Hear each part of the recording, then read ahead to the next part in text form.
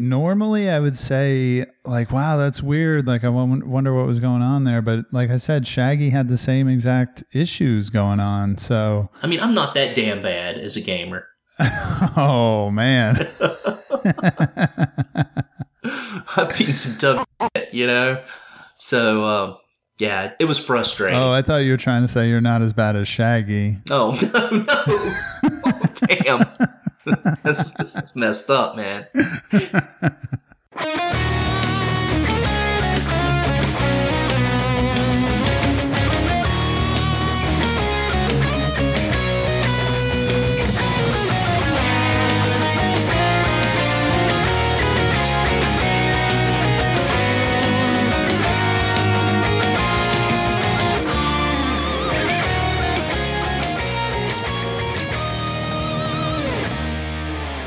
You are now listening to the RF Generation Playcast. The Playcast is the place where the Single Banana and I, Gregos81, discuss the monthly community playthrough games selected by us and shared by a community of gamers on rfgeneration.com and social media platforms like Twitter.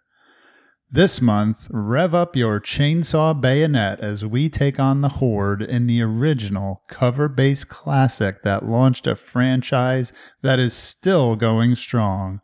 I'm talking, of course, about Gears of War. We checked out the 360 original as well as the remaster known as the Ultimate Edition. Is it worth going all the way back to the beginning of this legendary franchise? Stay tuned to find out. You can listen to the show on Apple Podcasts and Podbean, or just visit rfgplaycast.com. On Twitter, I'm at rfgplaycast, and Rich is at @TheSingleBanana. Most importantly, be sure to log on to rfgeneration.com to discuss the games with us and have a chance to get mentioned on the show. Thank you as always for listening, and now, on with the Playcast.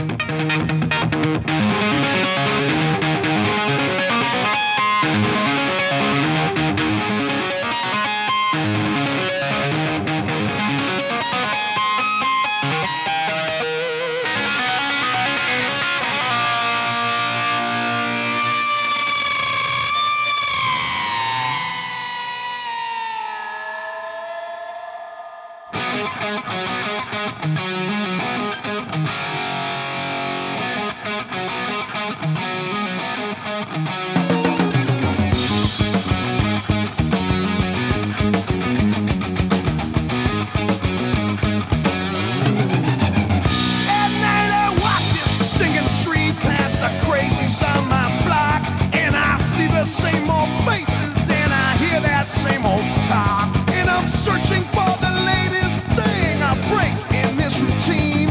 I'm talking some new kicks, ones like you ain't never seen. This is home. This is Main Street. This is home. The only one I know.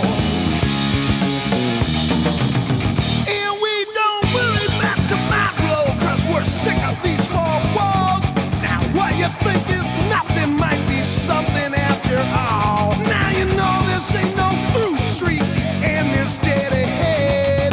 The poor folks play for keeps down here. They're the living dead. Come on down to Main Street.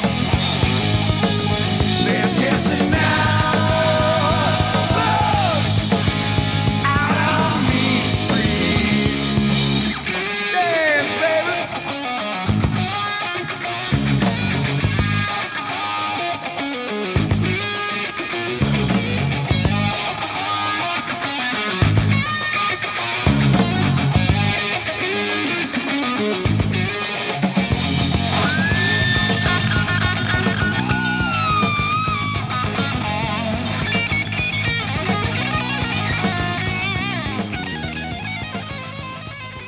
Try to keep my arms off the table tonight and my knee from shaking. I'm sure I'll pick up like every sound in here.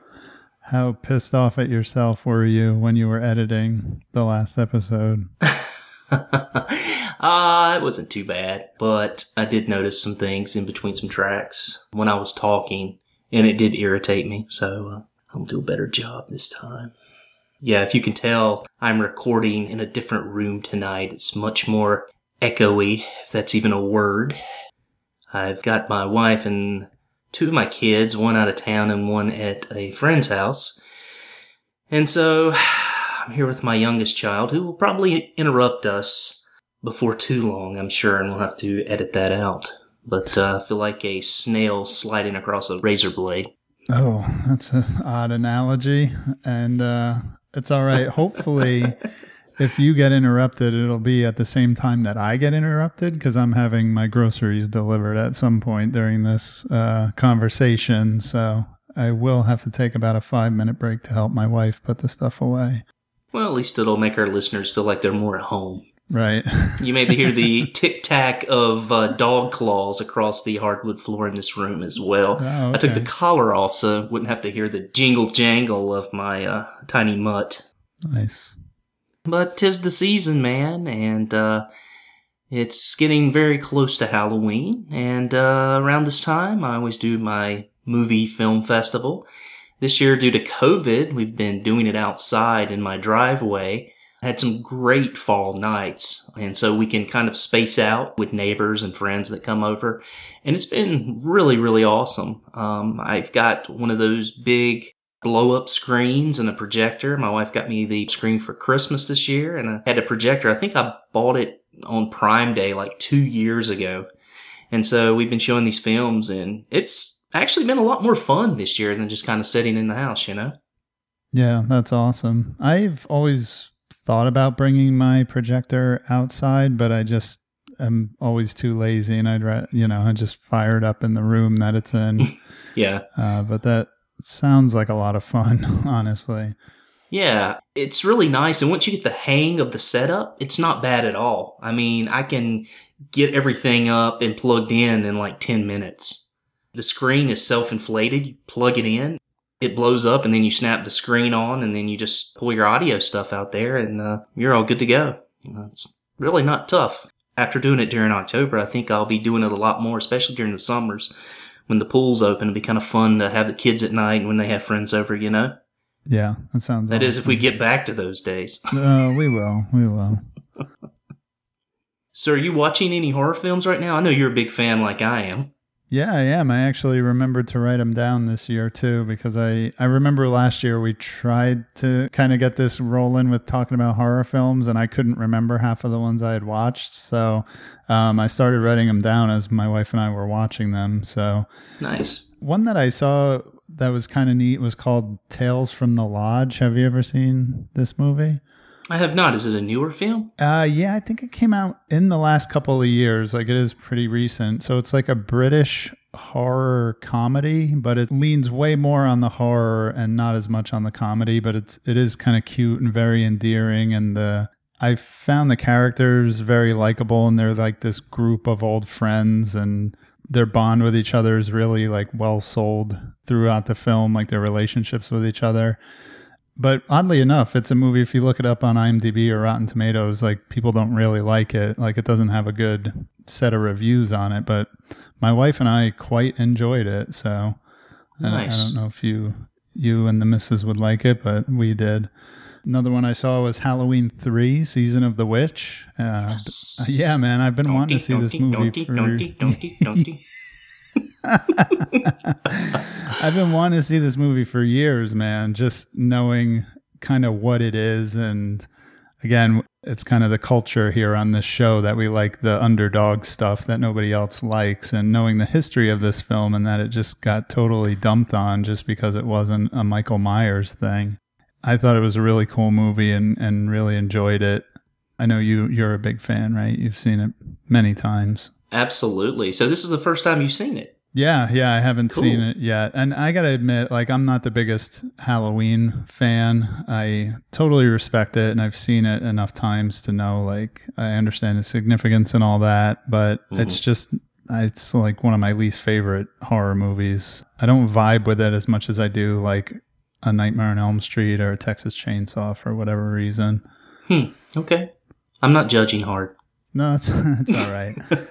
And then a couple other ones we watched. We did a little Angelica Houston run with both Addams Family movies. And then last weekend we watched The Witches from, I believe, 1989 or 1990, which The Witches was really off-putting to me. And I actually tweeted it out, and our friend Bill responded that he really likes the movie and that he showed it to his kids. But it's one of those movies where as you're watching it, I don't know, it's hard to explain. Like, not like in a horror movie when you say they do the wrong thing, like they do the stupid thing. It's just like every choice that every character makes no sense to me, and it's almost like a bad dream kind of. But the special effects were really good, and Angelica Houston is just amazing. And the Addams Family movies from the 90s, they're great. You a fan of those? Yeah, they're amazing. Absolutely. I feel like I might have talked about this on the show last month, or did I? I don't know.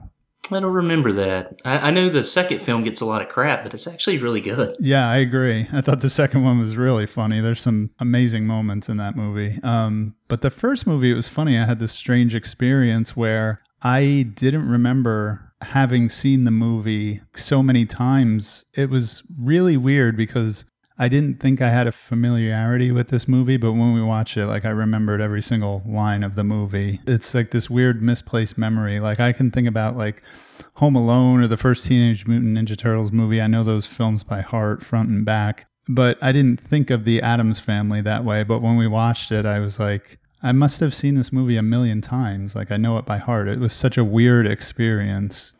Have you ever had that experience where you watch something and it almost like digs up old memories that you didn't even know you had? Oh, yeah, absolutely. I remember watching Kroll several years ago, and I hadn't seen it since I was a child. And wow, that movie gets a lot of crap, but I watched it so many times as a kid, and I just knew exactly what was coming next. And, just remembered all the scenes. It just all started coming back to me. And I actually have a poster of the movie in my game room. I know our buddy Kevin hates that film. I actually asked him to watch it, and I think he hates me for asking him to do that. But I think the movie's really cool, and I guess I probably just have a lot of nostalgia for it that most people don't.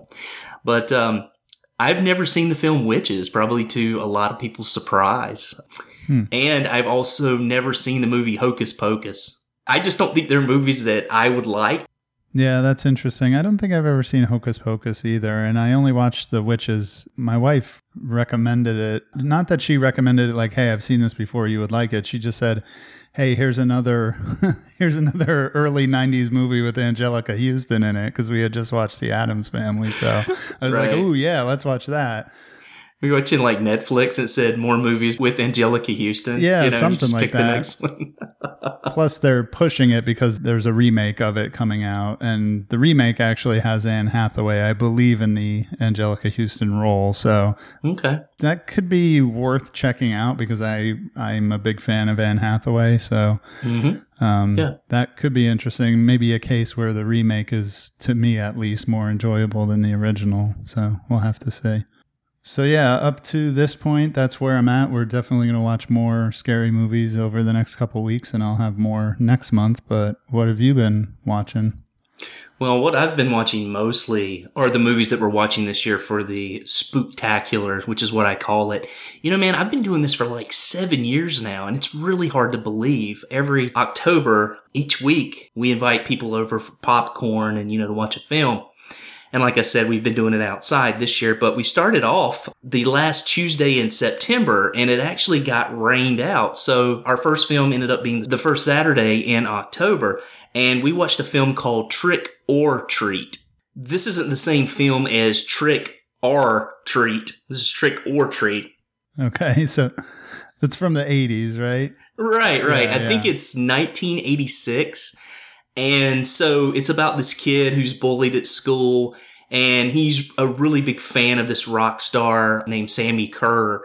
And the rock star dies in a fire, and Gene Simmons, who's actually a radio DJ, not a bad acting job in this film, hands him a pressing of this guy's last record. So the kid takes it home, and he hates all these bullies, and so he starts spinning the record backwards. And the demon from this dead rock star comes and helps him take revenge on some bullies, but it goes too far. Ozzy Osbourne has a small cameo in this film as well. Oh, nice. It's sort of a retaliation against the satanic panic of the 80s. There was this time, and I remember it so well, where churches were telling churchgoers that metal and rock and roll is evil and putting these ideas of these symbols in their head. I remember my mother coming home and taking all of my hair metal cassettes and hiding them from me. Especially, I remember Def Leppard, who she took me to the concert. It was my first concert. But the Hysteria cover, how all the letters are like in triangles, apparently that's a sign of the devil because it's just a pentagram spread around, right? Oh, man. Okay. So it wasn't until high school years later when I found my tapes and my throwing stars from the local flea market on top of the refrigerator and was able to grab those again. But yeah, the satanic panic was a real thing and churches were just going nuts over it. And so this is sort of a response to that. And it's actually a wonderful film. It's really, really well done. For something that I would think was probably low budget, it's good. And I would highly suggest you checking it out. The next film we watched was a film called Killer Party from the same year, 1986. It was pretty good. It was sort of a film based on April Fool's Day, and they were going to call it that, but there was a film of the same name that came out from Paramount around the same year, so they had to change the name to Killer Party. It's sort of a slasher film, but the problem with it is you don't get to see any of the deaths. There's really no special effects. You'll see somebody swing something, and then the screen will just cut, and then you'll see a body on the floor, or it'll move on to another scene. So the story's pretty good, but it was highly disappointing as far as, a horror film, slasher film. And speaking of something nuts, this past week we watched a film called Slugs, which is about, you guessed it, killer slugs who attack a town because they had been pouring toxic waste in a special site where the slugs were eating it, and they attacked the townspeople, and hell ensues. It's a really, really campy film. It wasn't bad, but I wouldn't put it at the top of the list. It's a film I refer to as awesome. It's so awful, it's awesome. You know what I mean? Yeah, that's great. And so we saw that. And then my wife and I watched a film the other night called Night School. And I really enjoyed it because it's one that you don't really hear about, but it's a North American film, but it's filmed in that sort of style, like the Giallos from Italy, where you have these detectives that are inept and you're trying to figure out who the killer is the whole time. It was really well done and actually had some really good acting in it. And so I would really recommend Night School. It's a fun film to watch. And then next week is a special treat. If you listen to my show, She Hate Horror, my wife and I had a draft where we would draft the movies that we wanted to watch. And the only stipulation and the movie that I was banned from picking was Nightmare on Elm Street, the first one. Okay. Because my wife is terrified of it. Yeah. But during the film fest last year, I got her to watch Dream Warriors, the third in the series. And so she was like, you know what? That wasn't that bad. And so this year I put the original film on the slate. And so we're going to be watching it Tuesday night, and everyone's excited. Have a lot of people coming. We're really going to have to spread out for this one. But yeah, I'm very excited about watching this film with her, and it'll be good times, and I'm sure I'll scare the living piss out of her at some point during the film, because that's just what I do. I'm such a nice guy. And then the last film we're going to watch at the end of the year is going to be Creature from the Black Lagoon. We always do a classic at the end of the year, and I'm actually going to let my 12-year-old daughter watch it with us. It's a classic. Those Universal films were filmed, I believe, in the 30s, but Creature from the Black Lagoon, which gets lumped into those Universal monster films, was filmed in the 50s. Oh, interesting. Yeah, most people don't know that. So that'll be a fun one to watch, and I think it'll be a nice little soft introduction for my daughter, though she has already seen Monster Squad, which she loves, so it should be fun. Nice. Speaking of horror, I just experienced a very horrific event. After 43 years, I'm having to get glasses, Sean. Yeah. Yeah, it kind of stinks. I've been wearing, corrective lenses of one sort or another since I was about in 5th grade, I think. It was only like 2 or 3 years ago that I started wearing contacts. I wore glasses my whole life. So Yeah. then I got contacts, and now I hate wearing glasses. Contacts are like so much better. I can't believe I went so long without switching over. I'm so weirded out about contacts, man. I just don't want to do it. That's why it took me so many. Like, you want me to stick a thing onto my eyeball with my Right. finger? No, thank you. So I can't even pour eye drops in my eyes without blinking. I don't know how in the hell I'm going to put something like that in my eyeball. Are you wearing glasses like all day now? Yeah, I mean, that was the recommendation. I mean, I can see fine. It's mostly close-up stuff that I have blurred vision with, but there's something about my left eye when they dilated my eyes and I was trying to read the charts. It was just completely blurry. It was crazy.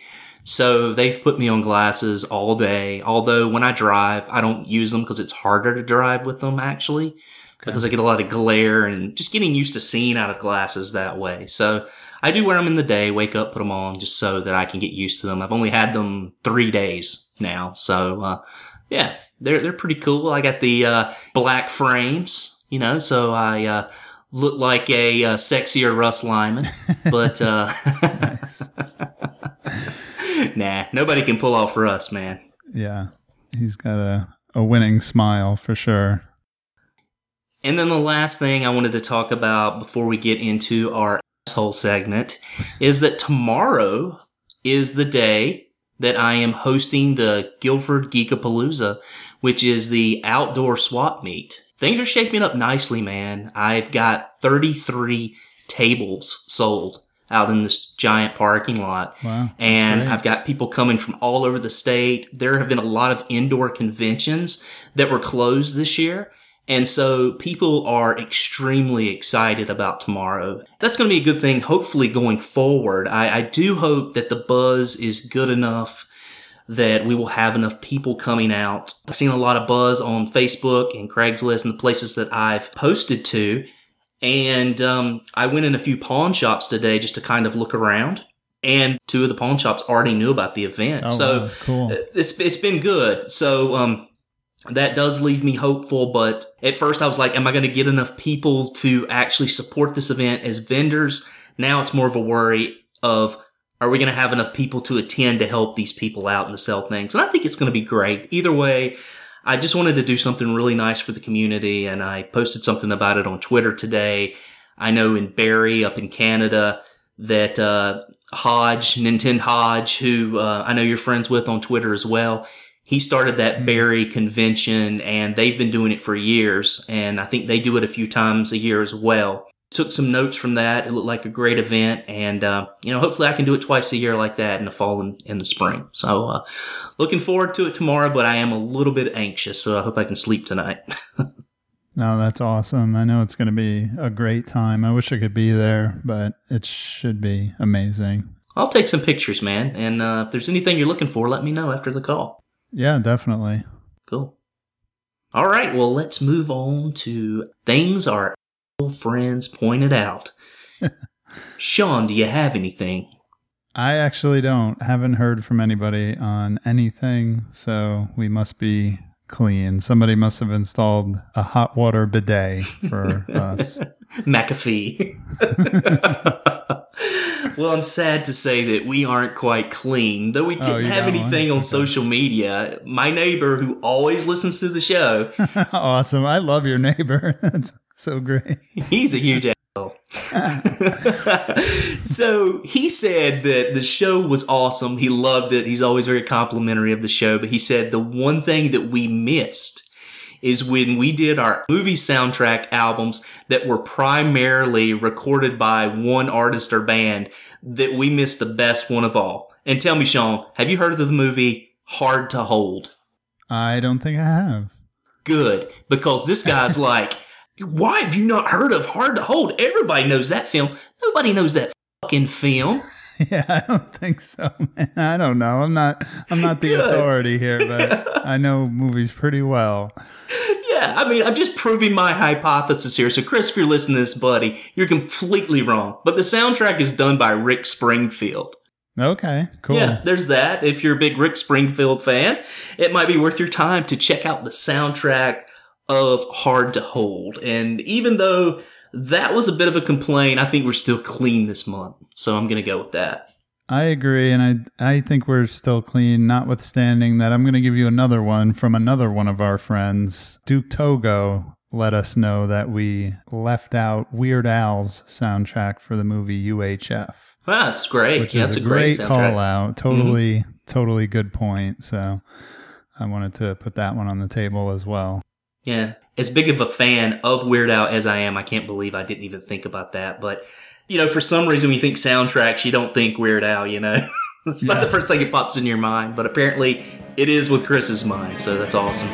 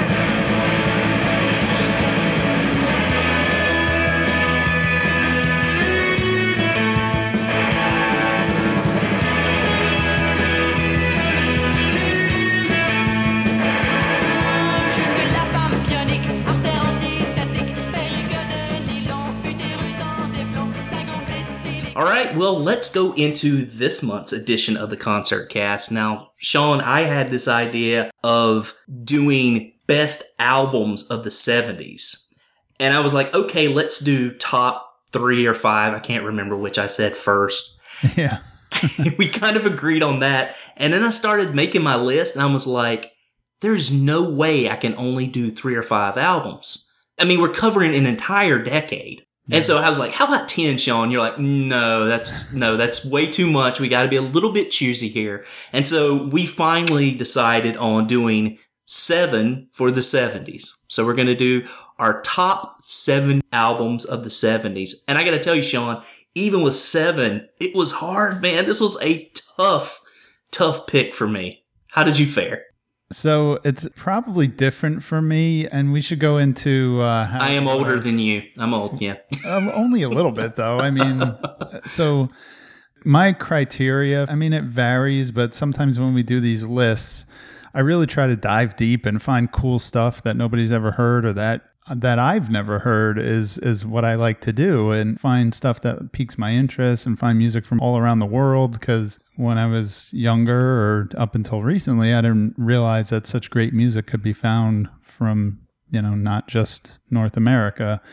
But in this instance, I had a lot of trouble finding stuff that I hadn't heard before that was good. I listened to a lot of albums that I just didn't enjoy. So there's only one dark horse, new hipster pick in my list. The rest of my list is pretty mainstream, which is weird because, I was born in the early 80s, so I wasn't around for this stuff. But like most people my age, I cut my teeth on my dad's record collection, which was all music from the 60s and 70s. So I grew up with this stuff. My number 1 pick especially is hugely like sentimental and one of my favorite albums of all time, and something I've been listening to since I was just a child, literally. And it's weird because now I have like a fondness for this kind of music and I'm very nostalgic for it. But on the other hand, there's a lot of it that I hate. Like I really hate classic rock, and even like the early punk stuff is like really kind of played out for me. As much as I love it, when I went back and listened to some of those albums, they didn't have the same kind of brightness that they had when I first heard them. So this should be kind of interesting because I had to really cherry pick albums that still I can listen to. And I made a huge Spotify playlist and tried to listen to these albums all the way through and just make sure, like, again, I don't want to just be name dropping albums to make a list. I want to be able to say that I can still enjoy these particular albums and listen to them front to back multiple times in a week or even in a day and still get the enjoyment out of them that I can call them my favorite. So that was a little drawn out way of kind of saying that my list is going to be kind of different from what I usually do. But Rich, how did you come up with your criteria? Because I should also add, like, we've done albums of years, like specific years. And I said, well, hey, why don't we do that? And you made up a really good point. Like, we weren't around for this era of music. So let's just cover a whole decade. Because if we pick some year, we're going to go, it'll be hard to come up with picks. But here we are. Now we're doing the full decade, and you kind of had your plate pretty full. So what was your criteria for coming up with your top 7? My top 7, it's sort of a mix of my favorite albums as far as all the way through. But then there are a few albums on my list that I feel like are important albums. And I think they were very innovative as far as music around that time. I'm really happy with my top 7, though I will say there's one pick that I have that I'm like teeter-tottering on. So I'm going to save that for last and hope to God you pick one of the two. So that might bail me out because I'm not going to do 8. I'm going to stick to 7 and I will have an honorable mention, but I'm really going to be gritting my teeth if the two albums I'm trying to pick between are there at the end. So, yeah, man, I'm hoping you snag one. Well, I think we might have some crossover. It's funny, the times when I think we're going to cross over, we don't. And then we have something like we had last episode, and I won't spoil it because I want people to go listen to it if they haven't. That was an awesome moment. But we did a list and we both had the same number 1, and it was actually really cool. So now I'm not going to worry if we have any overlap or like steal from each other, because it actually turned out to be a really awesome moment. So, and we got to think about that too. We didn't specify any time. This was an album that was done by an artist or band for a soundtrack, and it was over the entire scope of time, right? Since music was around, and we picked the same one. So that is really miraculous and really cool, and just proves that we have excellent taste. Exactly. So do you want to kick it off, man? Yeah, sure. So for my number 7, this was an artist that I kind of discovered later. One of my friends showed him to me in high school. So this wasn't one that was in my dad's record collection, but it's Elvis Costello, My Aim is True. Nice, man. I could have chosen many Elvis Costello albums, but it's his first album. It's the first one I heard, and I think it's almost perfect. There's only one song on it that I don't really like, the song Mystery Dance. And I don't want to talk about the one song I don't like, but it's just like kind of a lame Elvis Presley ripoff. But the rest of the album is really good, like power pop. And it's not new wavy in a sense that it has tons of synthesizers. There's very little of that. It's mostly like guitar and piano. It's like a really sophisticated take on new wave, and I really love that album. And it starts off so well. Welcome to the Working Week is one of the best album openers of all time, I think. It just really hooks you in right away. Absolutely, man. Fantastic album. If you remember, I got to see Elvis Costello last year, and it was one of the best shows that my wife and I have ever seen. Even our governor was at the show, so that was really cool, man. Awesome. What is your number 7? My number 7 is an album by one of my favorite bands of all time. And I'm probably going to catch hell for this pick because I'll have a lot of people who either won't agree with me because they're fans of other albums, but I think a lot of people really haven't heard this album. Pink Floyd is one of my favorite bands of all time. I could listen to their music all day, every day. I mean, you give me the Beatles, you give me the Stones, you give me Led Zeppelin, any of those bands, and Pink Floyd, you ask me which one I want for a desert island, you give me that Pink Floyd discography all day. They're one of my favorite bands of all time.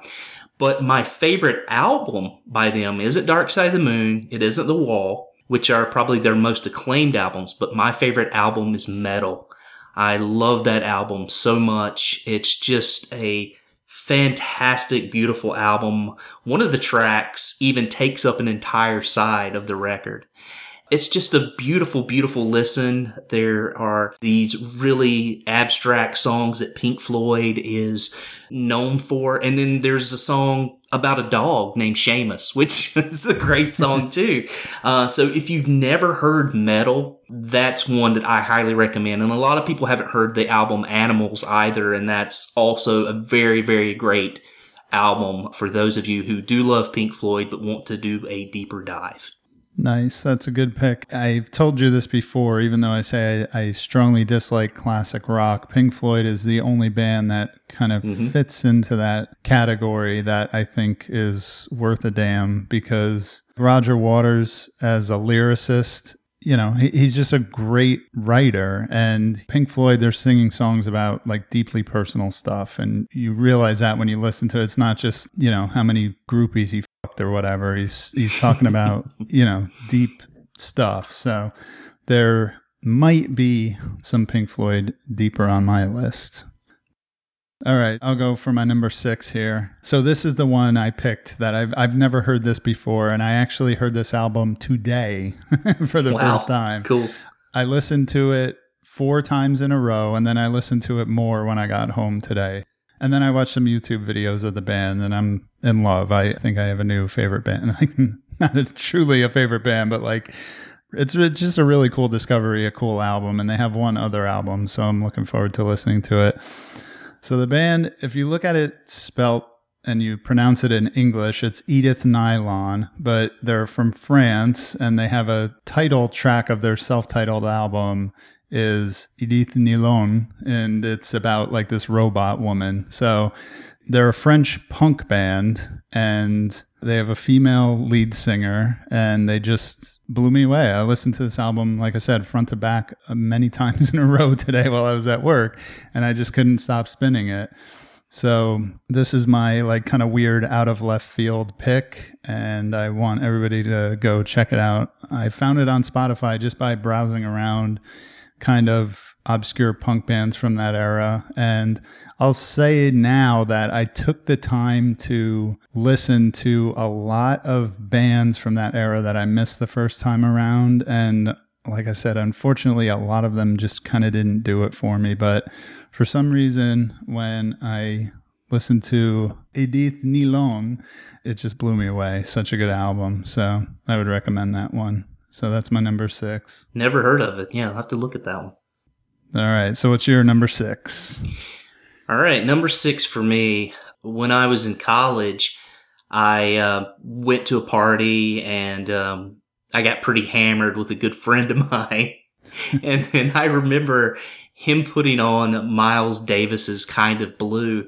And I had always like thumbed my nose and hated jazz. And I was just in a state where I was just really paying attention to it and just fell in love with it. So from there, I just sort of branched out and started listening to a lot of jazz. I even bought a book called The Playboy Guide to Jazz, which was done by, you know, the magazine Playboy, but they have some really good writers that cover music, and they had an entire book of jazz, and I started just kind of handpicking from that. And later on, when I got into grad school, I started listening to more of the fusion jazz albums as I really explored Miles Davis. If you don't know what fusion jazz is, it's just like really quirky and abstract, but still done with jazz instruments. But I didn't pick a Miles Davis album. I actually picked my favorite fusion jazz album from this era, and that is Herbie Hancock's Headhunters. If you've never listened to this album and you enjoy even like electronic music, but don't have a love for jazz, I highly recommend that you listen to Herbie Hancock's Headhunters. It is a fantastic album all the way through. Very experimental, very cool, and really changed the way that I felt about jazz music.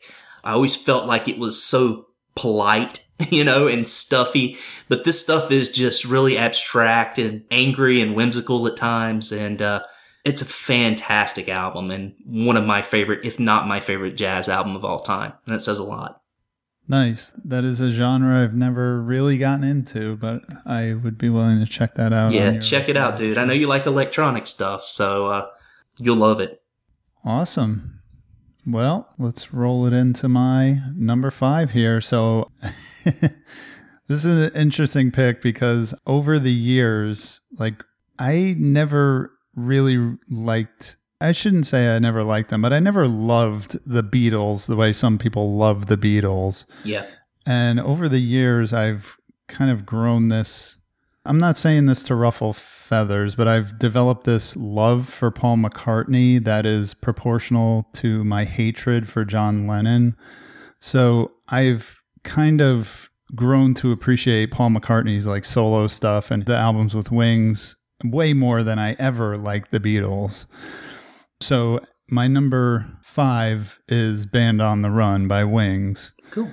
Again, as with Elvis Costello, I could have picked many different Wings albums or McCartney solo albums, but this is the one that I'm the most familiar with front to back, and I just can jam on it anytime, I feel. And there's just a really good lyric in the first song, Band on the Run, that really reminds me of quarantine, and I posted on my Instagram stories where he says, stuck inside these 4 walls, sent inside forever, never seeing no one nice again.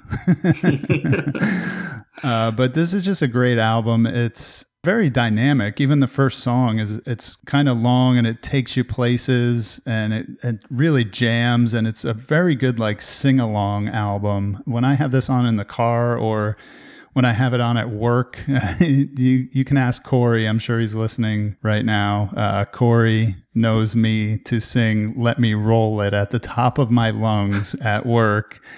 And I just think this album is a really, really good, fun, sing-along album. And I love Paul McCartney. I think he's amazing. Yeah, that title track, man, the changes in that song are unbelievable. I mean, you go from one world to the next, and it's how does that work? But it does. I mean, it's brilliant. Great pick, man. Awesome. So what's your number 5? Well, like my other picks, this one also has a story to it. Several years ago, my great-grandmother was in the hospital with pneumonia and didn't really know if she was going to make it or not.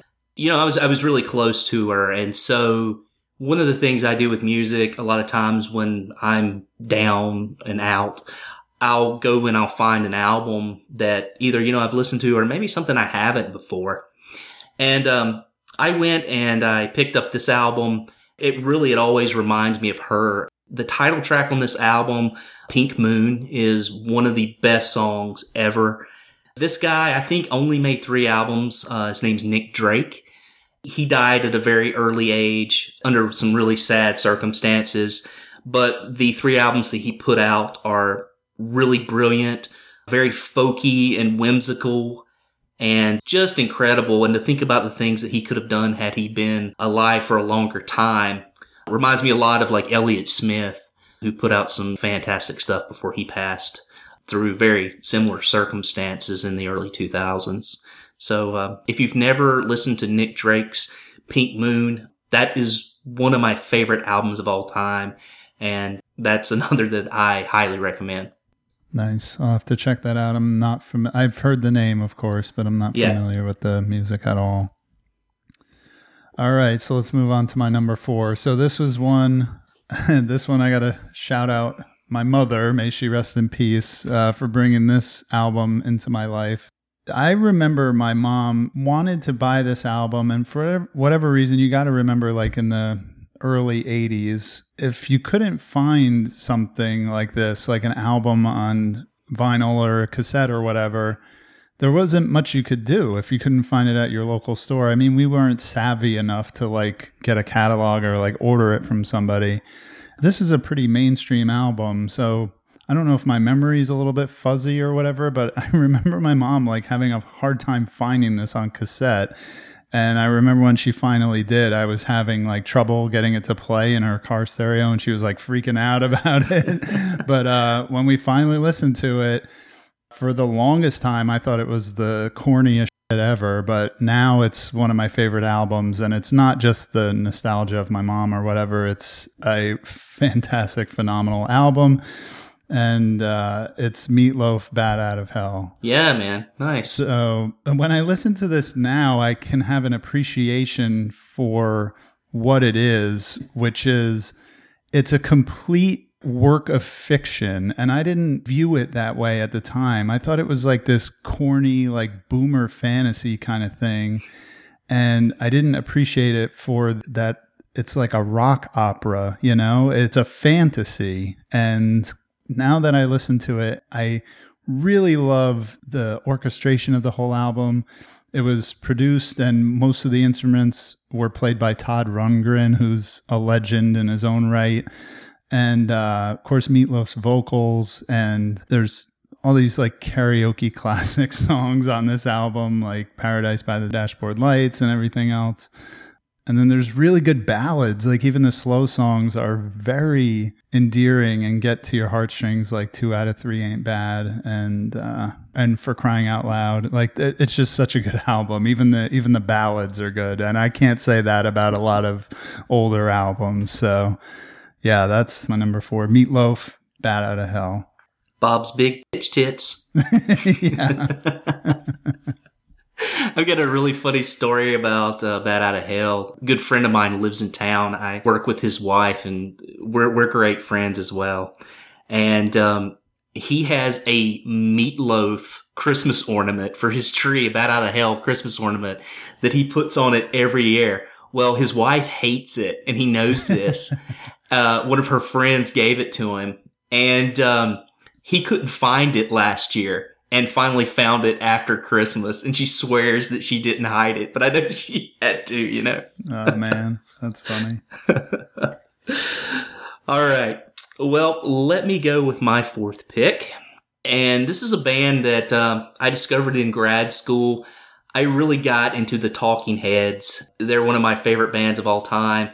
And I started listening to a lot of music from the CBGB era in New York. You know, Blondie, New York Dolls, the Ramones, which I had, you know, already been listening to previously. But as I dove into it, I came across a band that just knocked me off the floor. And that is a band known as Television. They have an album called Marquee Moon. They only put out a few albums, but Marquee Moon is a phenomenal highlight. If you love music like the Talking Heads, it's like really smart and quirky. This is an album that is a must own. I remember being in grad school and us taking a trip for a class up to New York. And I remember going into a record shop and specifically seeking out this album because I was like, wouldn't it be cool if I also bought the album in New York, you know, possibly an album that was owned by someone who had maybe seen them at CBGB's or, you know, was a fan of them at the time. And so I have this album, and a few weeks ago, the record store near me got in a copy of Marquee Moon that had the original demo tapes. And so the songs sound completely different from what was on the album. And it's just really cool to listen to them side by side and just compare. That's an extremely cool experience. My wife and I both love the band Television and the album Marquee Moon. Great album. That is an interesting pick. I'm going to tell you, this is an album I've listened to a lot, and I've tried to get into it, but it just doesn't stick with me.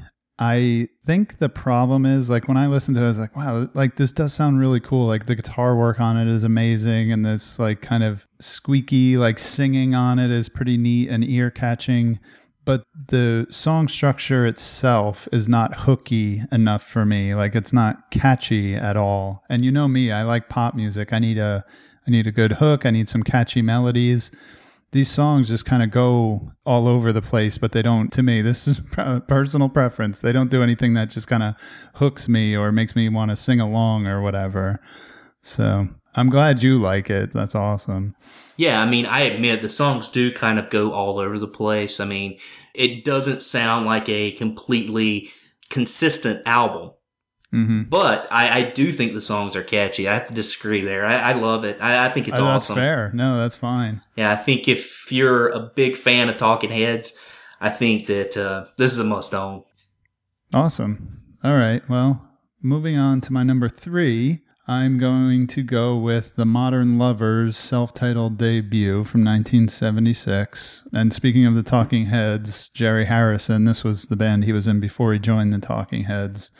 So the Modern Lovers is a band from Boston led by Jonathan Richman, who went on to have a pretty successful solo career after, I believe, 1 or 2 albums with the Modern Lovers. They weren't together for very long, but I love this album because Jonathan Richman, as a lyricist and as a poet, has this very heart on his sleeve kind of innocent naivete kind of thing going on, almost like a Daniel Johnston kind of thing that's very quirky and haunting in his lyrics.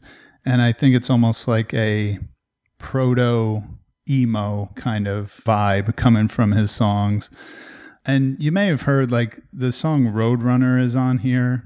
The Sex Pistols covered that song, so that might be one of their most well-known songs. Hospital is an amazing song. It's very gloomy, but also catchy, and you want to keep listening to it. And then there's a really funny song. It's not funny, but it's cute. He has a song called Girlfriend, and the lyric goes, I don't want to sing it, but he's like, that's a girlfriend, GIRLFREN. That's a girlfriend. It's very cute and kind of funny. And there's stuff like that all over the album. And it's groovy. It'll make you dance. And then it's gloomy and it'll make you be gloomy. But I love it. So Modern Lovers, self-titled, is my number 3. Awesome. Never heard it. I'll have to check that one out. Oh, man, you would love this album. I think this would be right up your alley, man. Very cool.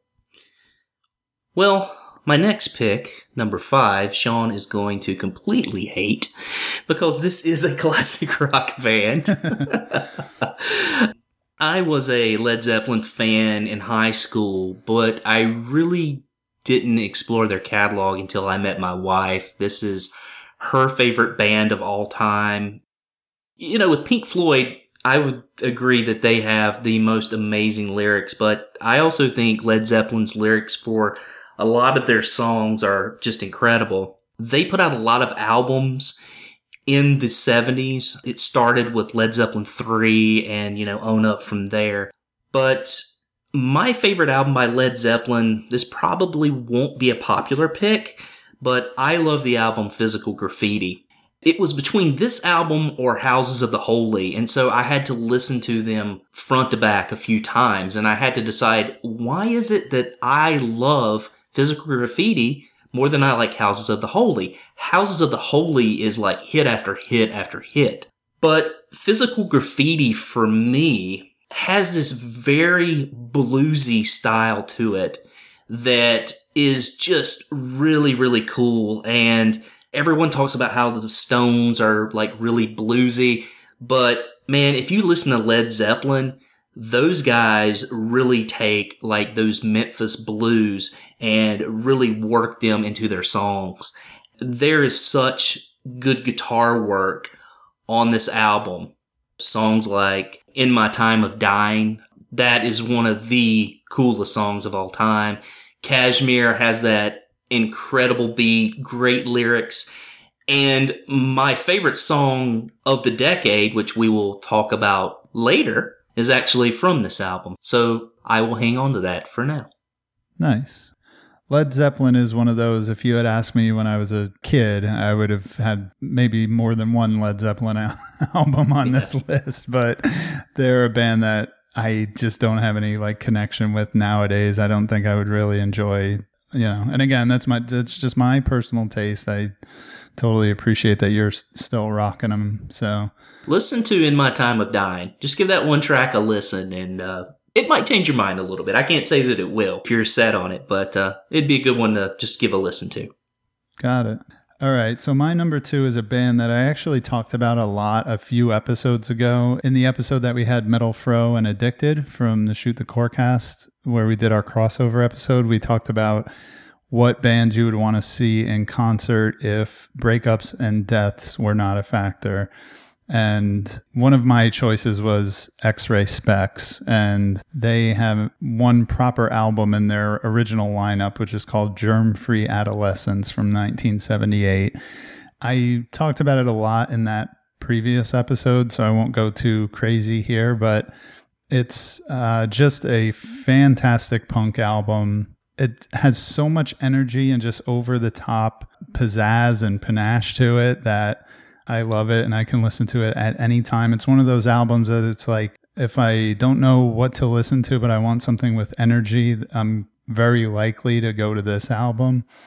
And I, again, highly recommend it. Now, Rich, I know you checked it out and you liked it, so hopefully me mentioning it again on another episode this time will get people to go check it out, because it's just such a great, great punk album. Nice, man. Oh, shit. You've only got one more pick to pick one of the 2 albums that I don't want to have to choose from. Yeah, I'm going to say I probably didn't, because unless you duplicated a band that you already had on your... Because my number 1 pick is a band you have on your list, but it's a different album. So, well, then I'm out of luck. All right, so my number 6 pick is actually my favorite album on this list. We're on number 2, by the way. We're counting down. Oh, so. This is my 6th pick. That's your how I've been doing it. Pick is your number 2. But it's my number 1 album on this list, just to confuse people further. So this is an album by my favorite artist of all time. Because of COVID, we've been having these work check-in meetings once a week. One of our assignments was that we were paired with someone else, and we just had to get on Skype and speak with them for 15 minutes. Just take 15 minutes out of our day just to talk to them and learn some things about them. And, this sounds like a super corny exercise, but I actually got my boss.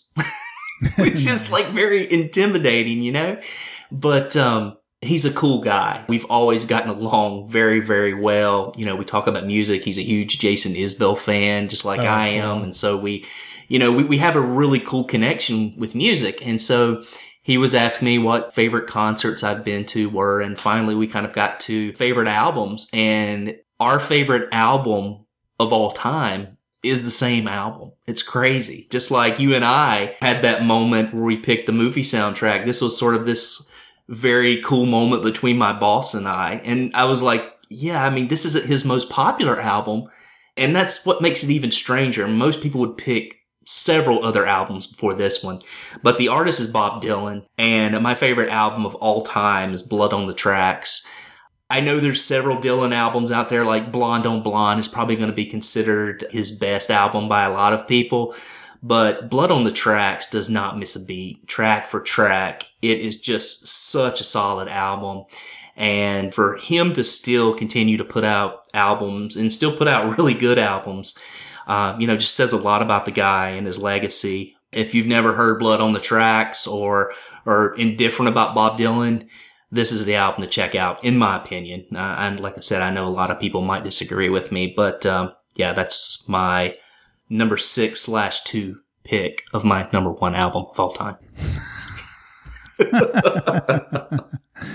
All right. Cool. Well, I guess it's a good thing we don't have too many overlapping picks. I'm just not, I'm not a Bob Dylan fan, so I don't have too much commentary there. It's cool that you and your boss connected on that album. That is kind of a rare thing, that it would be something out of all the albums in the world that you guys just connected on that. That's pretty cool. It's awesome. And I know you don't like Bob Dylan. I get it, but we all have our faults, so I can accept that. It's one of yours. Nice. All right. Well, I'm going to go to my number 1 pick. And Number 7. yeah, my 7th pick, which is my number 1 pick.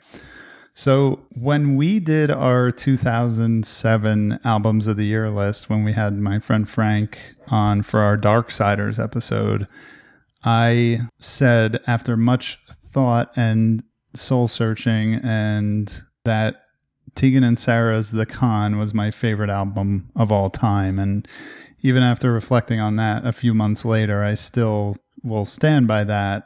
And it got me thinking, like, what would be some of the runners up? Like, what are some of my other favorite albums of all time? If this album from 2007 could be my favorite album of all time, like, what else is out there? Because I think of things that I would have used to have said was an answer to that question. For example, Led Zeppelin 4, or like stuff from Nirvana or Smashing Pumpkins, stuff that I really don't listen to that much anymore. But there's an album from the 70s that I've been listening to since I was, 5 or 6 years old, and I still listen to it a lot, and I listened to it many times in researching for this episode. I still enjoy every note of it. I think it's an amazing album from an amazing group that we've been talking about a little bit here already. And it's an album that you mentioned already. It's Pink Floyd's Animals from 1977. Nice, dude. So this is probably my second favorite album of all time, because I enjoy Pink Floyd so much. And like you were saying earlier, I love Dark Side of the Moon. I love The Wall. I even like some of the more obscure albums like Atom Heart Mother. I don't know metal that well, Rich. I'm going to be honest with you. I might have to go back and check that one out a little bit deeper. Please do. Yeah, you'll love it, man. But Animals has always, for me, been like far and away their best album. It is hard to describe like how amazing this album is. And it's actually filled with a lot of what are, to me, obscure political references. Yes. Like, you actually have to read up on like British political history of the 70s to understand some of the stuff he's talking about. It's Animal Farm, the album. Right. That's true. Like, each song represents an animal, and it's a metaphor for a class of people at the time in that part of the world, you know? So it's funny that even as a kid, I connected with this album. And I think what it was is that even though it is a concept album in a sense, and it's about this political class struggle that I have nothing to do with and don't really understand. Like, I can understand it now, but even back then I certainly didn't. But I could just tell that this was an album from somebody who had some deeply rooted sadness and was putting it to paper, you know what I mean? And I could really feel that. Even if he's referencing something specific, there's just so many lines in this album that I could relate to. And it's really weird when you think about what it is, but man, I adore this album. And it's such a weird thing because it's like this prog rock concept album. And, you know, I don't like that kind of stuff normally, but this one has just stuck with me from when I was young. And for a Pink Floyd album, like if you take Wish You Were Here, I love Wish You Were Here, but I think Wish You Were Here is very like lush, and there's so much stuff, and it's like, I don't want to say overproduced, but Wish You Were Here is very high production. There's something about Animals that feels very organic to me, and there's plenty of keyboard on it, plenty of guitar effects and stuff, but I feel in a lot of ways it just sounds like the most natural of the Pink Floyd albums that I'm familiar with. So, I mean, I could talk about it all day. I just really love this album. I think it's Pink Floyd's best, and I certainly haven't heard every single one of their albums, but I've heard most of them, and this one just stands head and shoulders above all of them. I just love it so much. Yeah, it's great, man. And it was really a toss-up for me between those two. I knew there had to be a Pink Floyd album on this list, but there's just something about metal I enjoy just a touch more. But I'm going to just give a few quick stories on Animals.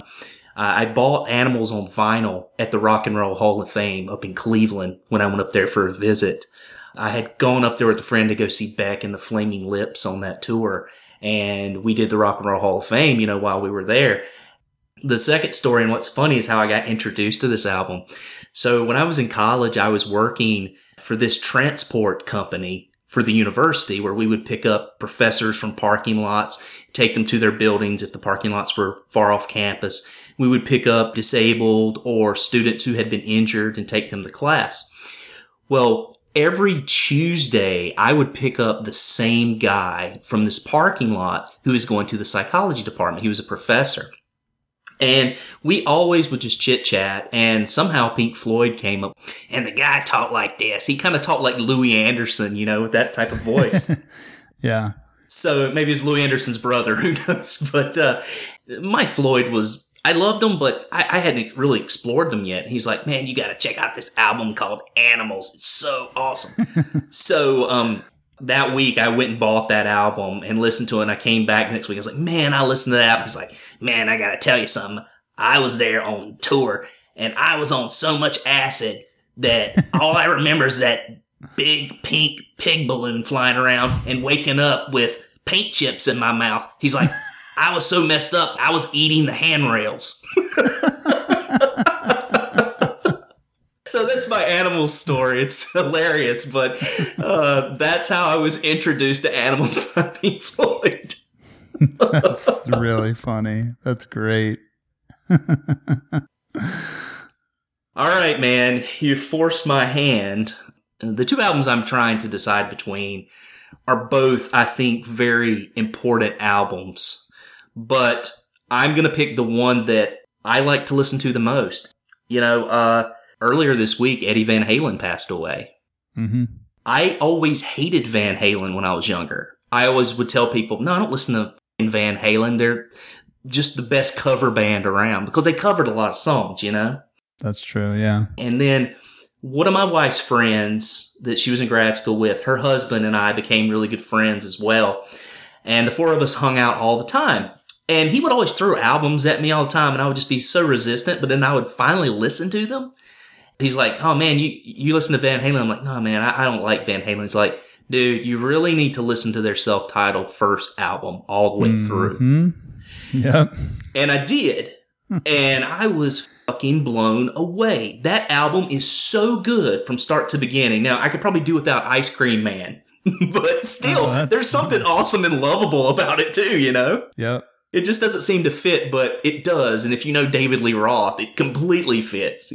It's the album that really marked the way for them and where they were going to go with that. Amazing guitar licks. I mean, Eruption is just classic. If you've never listened to Eruption, just check that out. You'll see why people are really sad about the death of Eddie Van Halen. The guy was such an innovator. The finger tapping and the riffs that he threw down. I was listening to Scott Ian from Anthrax. They're actually doing a show right now on Channel 27 on XM Radio where it's all Van Halen all the time, and they bring on musicians to play their favorite songs. And Scott had this quote about Eddie Van Halen. He said, what I liked about Eddie the most is like he would put down something like Eruption, and you would say, rock and roll can't get any cooler than this. And then he would top it on the next album and top it again and top it again. He was always playing around with stuff. Yeah. Incredible album. And I had to throw it on my top 7, man. Yeah, that's awesome. I definitely spun this album a few times in the past couple of weeks. Not only the untimely passing of Eddie Van Halen coinciding with our list. I considered putting it on my list, but then I was like, I know Rich is going to put it on his list, so I'll be able to talk about it. And I had a similar experience as you, dude. Listening to Van Halen was just like I get it. They're that guitarish band with that idiot David Lee Roth as the front man. But I had the same experience where somebody was like, no, just listen to Van Halen 1 start to finish. And I did. And I was like, yeah, that album is perfect. It's an amazing album. And, it's funny. It didn't get me too much into Van Halen in general, but that album, I still can just spin it again at any given time. And I love it. So I'm glad you brought it to the list. Yeah, I feel that way about that album. I mean, I love a lot of their other stuff, but this is the one album that I can put on any time. It's good from start to finish. Awesome.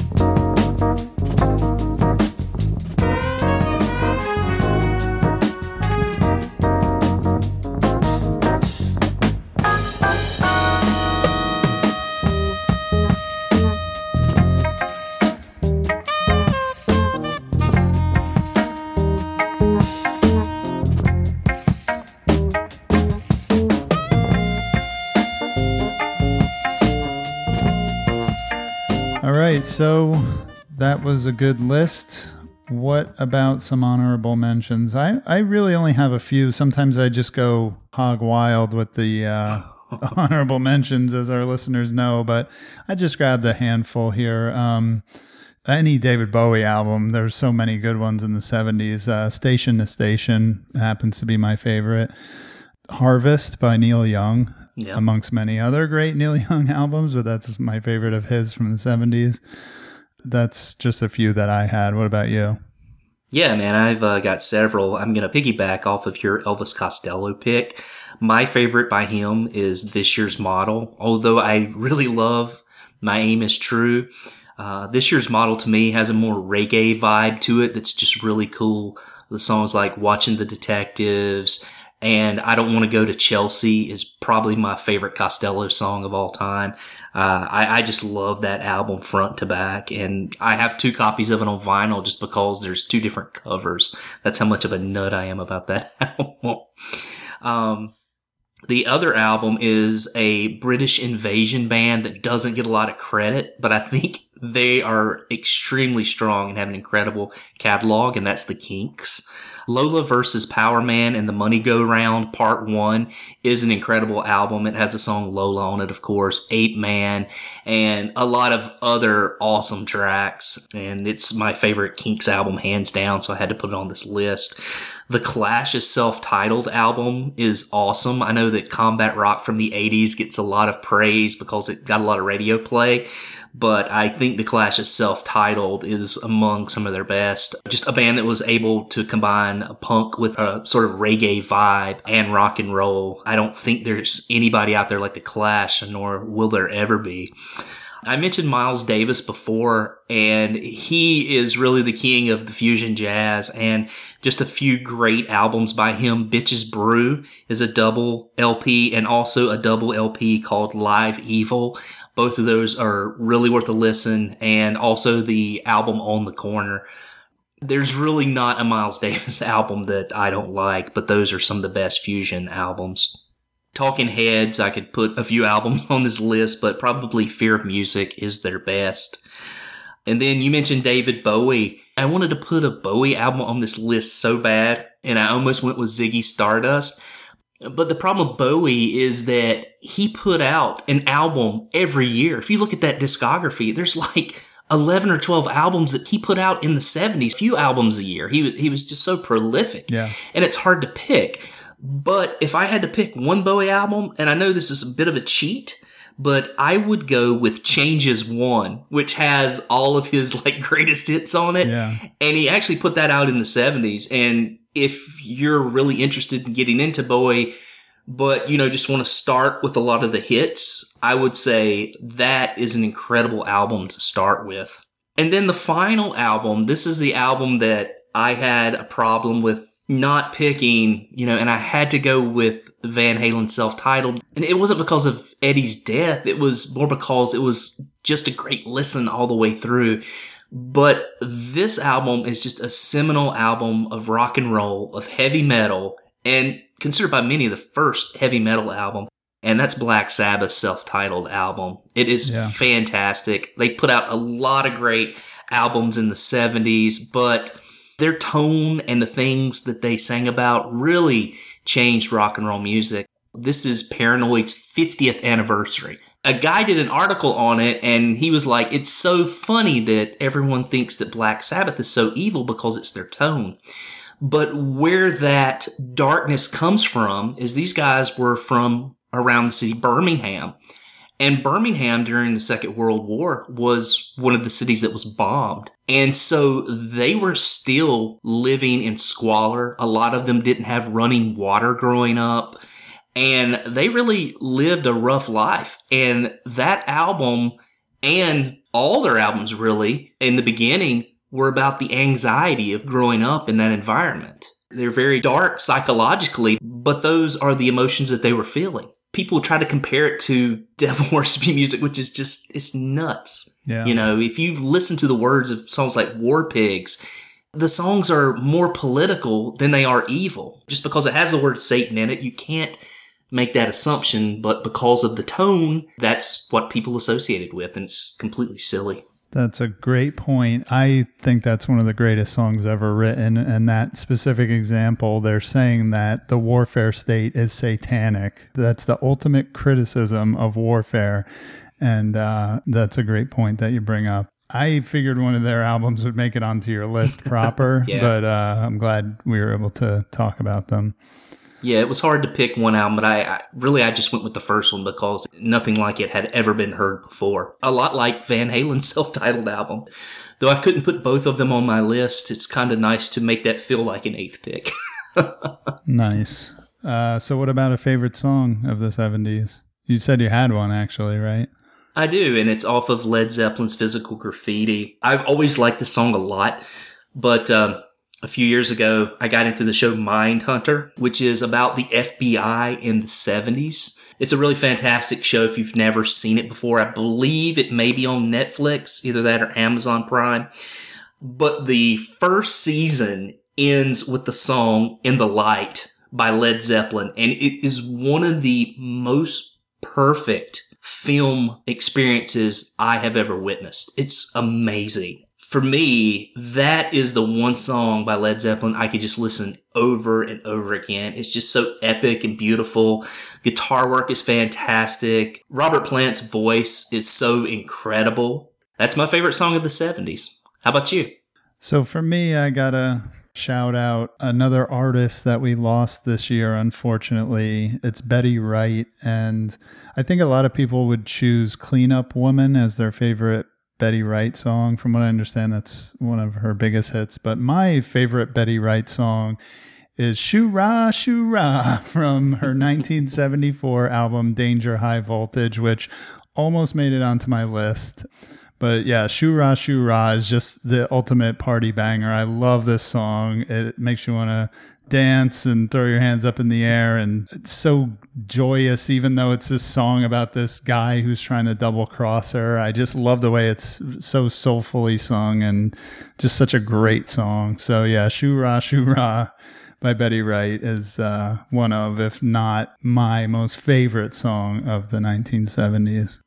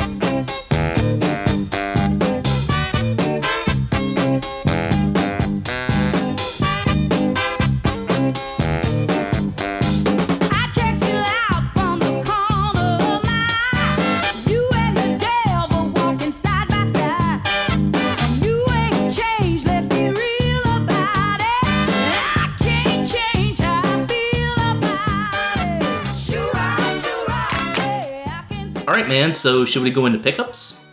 Yeah, let's do it, man. All right. You want to start us off? Yeah, no problem. So it's funny. One of the first things I got was you mentioned Prime Days earlier, and they had a Prime Day sale the other day. I don't lose stuff often, Rich. I'm very organized I know where all my stuff is, usually off the top of my head.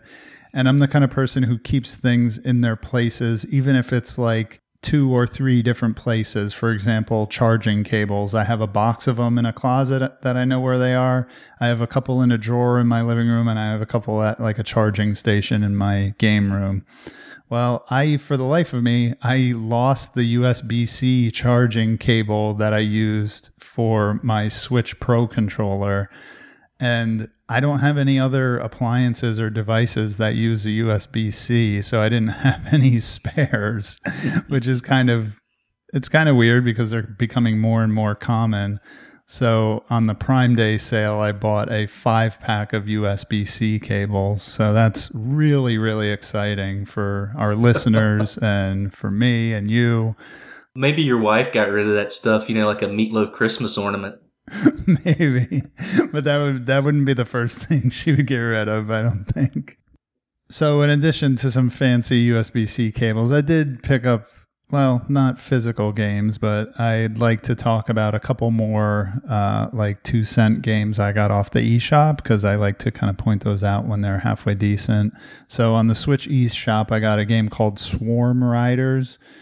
I think it's pretty cool, and it's a perfect game to be like 5 cents or whatever I paid for it, because it's really a game you pick up and play for maybe a minute or 2 and then go on to something else. It's like you're on this motorcycle. The graphics are actually like PS1 style graphics, which is probably what caught my eye about it. But then it's a twin stick shooter where you move the motorcycle with the left stick and then you just move your aiming with the right stick, and these swarms come after you. So you're riding and it's a swarm coming after you, hence Swarm Riders.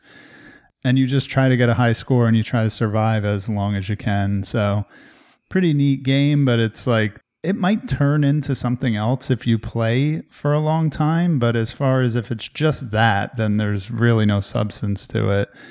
But it's interesting and a flashy game nonetheless.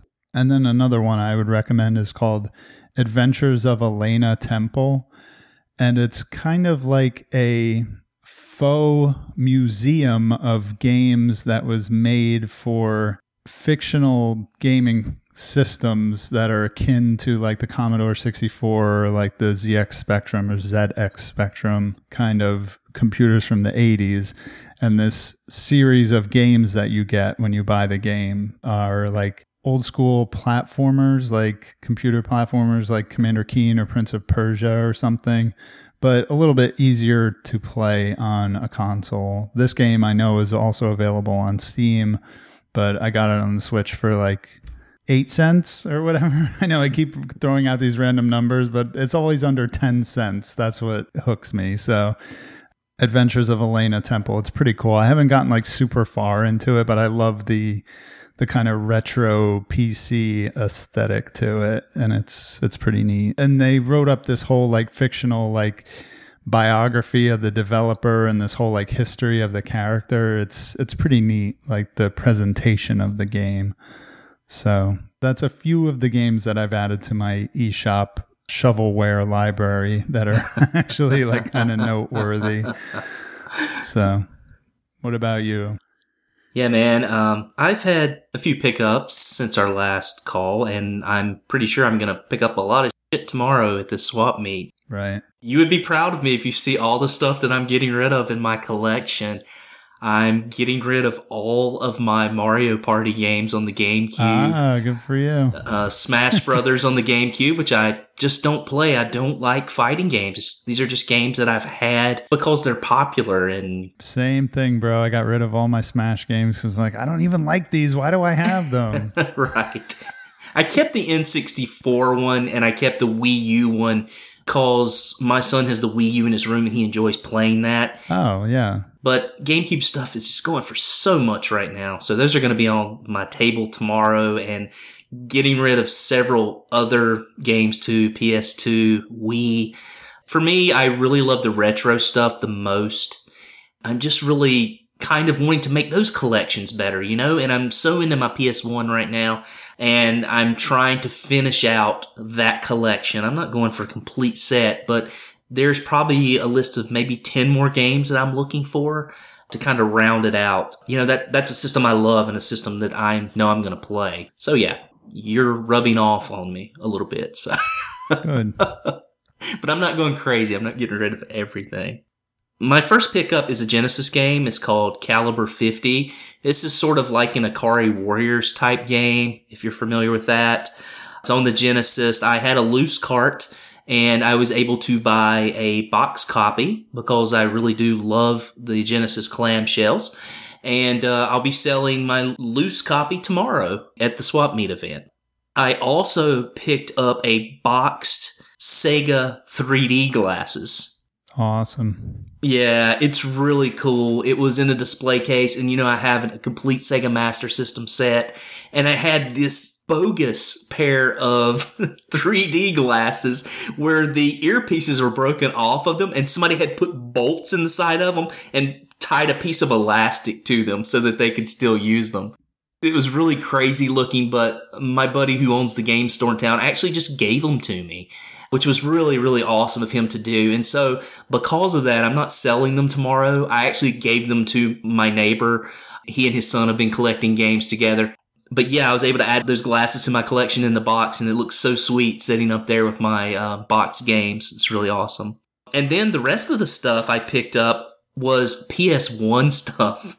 And, man, I was able to pick up some heavy hitters, selling some games. And, I got Eggs of Steel, Persona 1 and 2, Carnage Heart, Darkstalkers, Azure Dreams, Tactics Ogre, and Vanguard Bandits. So those are some pretty significant titles. And, I was able to knock most of those off the list because a guy who is somewhat local is just getting rid of his collection, and I got some smoking deals on these games because they are going for a lot right now. I did one deal with him and got Persona 1 and 2, and then he said, I've got some more PS1 stuff if you want to see it, and so he sent me some pictures, and there were several more that were on my wish list, so I just went ahead and snagged those up as well. Those are my game scores. But I do have one other score that I want to mention. And I know you saw this because I put it in our Slack thread and I also put it on Twitter. But our good friend Pocky X did a commission painting for me. I asked him to do a Parasite Eve piece of art for my game room, which actually I'm going to put in this new room where I put up my TV finally. If you haven't seen that, you got to go to Twitter and check that out. It is one of the most beautiful things that I've seen. I love Tom's style. He has such a wonderful style. Yeah. He does commissions every once in a while. They're very reasonable. Just a fantastic guy. If you get a chance to check him at the Pocky X on Twitter, check out some of his work. And if he's doing commissions, I say jump on it because he does some fantastic stuff. Definitely. I love his artwork, and I love the piece that he did for you. It's amazing. Mm-hmm. All right, so let's jump into games. Do you want me to go first? I know my list is always shorter than yours. You're going to keep saying that no matter how many times it's not true, right? No, it's very true, especially this month. I think the only game that I really played was just something out of frustration, let's say, with our game of the month, which we'll talk about a little bit later. Of course, I played more Battle Cats. I'm still on that, and it's just so fun and quirky, and there's just all these Japanese things. Now they're doing like a team up with some Japanese cookie company that has like these weird-ass samurai characters. It's just really neat. So I'm still playing that, collecting cats, battling it out. Yeah. And then I actually played a game that I picked up a few months ago, which was Burger Time Party. This is basically the same Burger Time game as the original that was on the arcade. You can actually play the original arcade on the Switch, but there are a few different things like conveyor belts and switches and stuff like that where you can create bridges or take them away or move faster or slower. And so it's not only different graphically, but it also is different gameplay-wise. As I mentioned before, the artwork's kind of cool.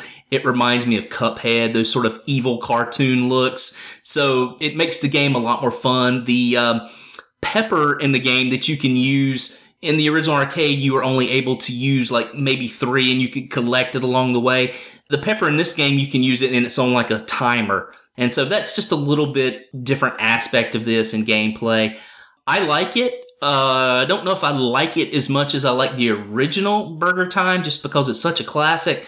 But it's still worth picking up if you're a fan of the Burger Time arcade game and some of its other ports. That's it, man. That's all I've been playing.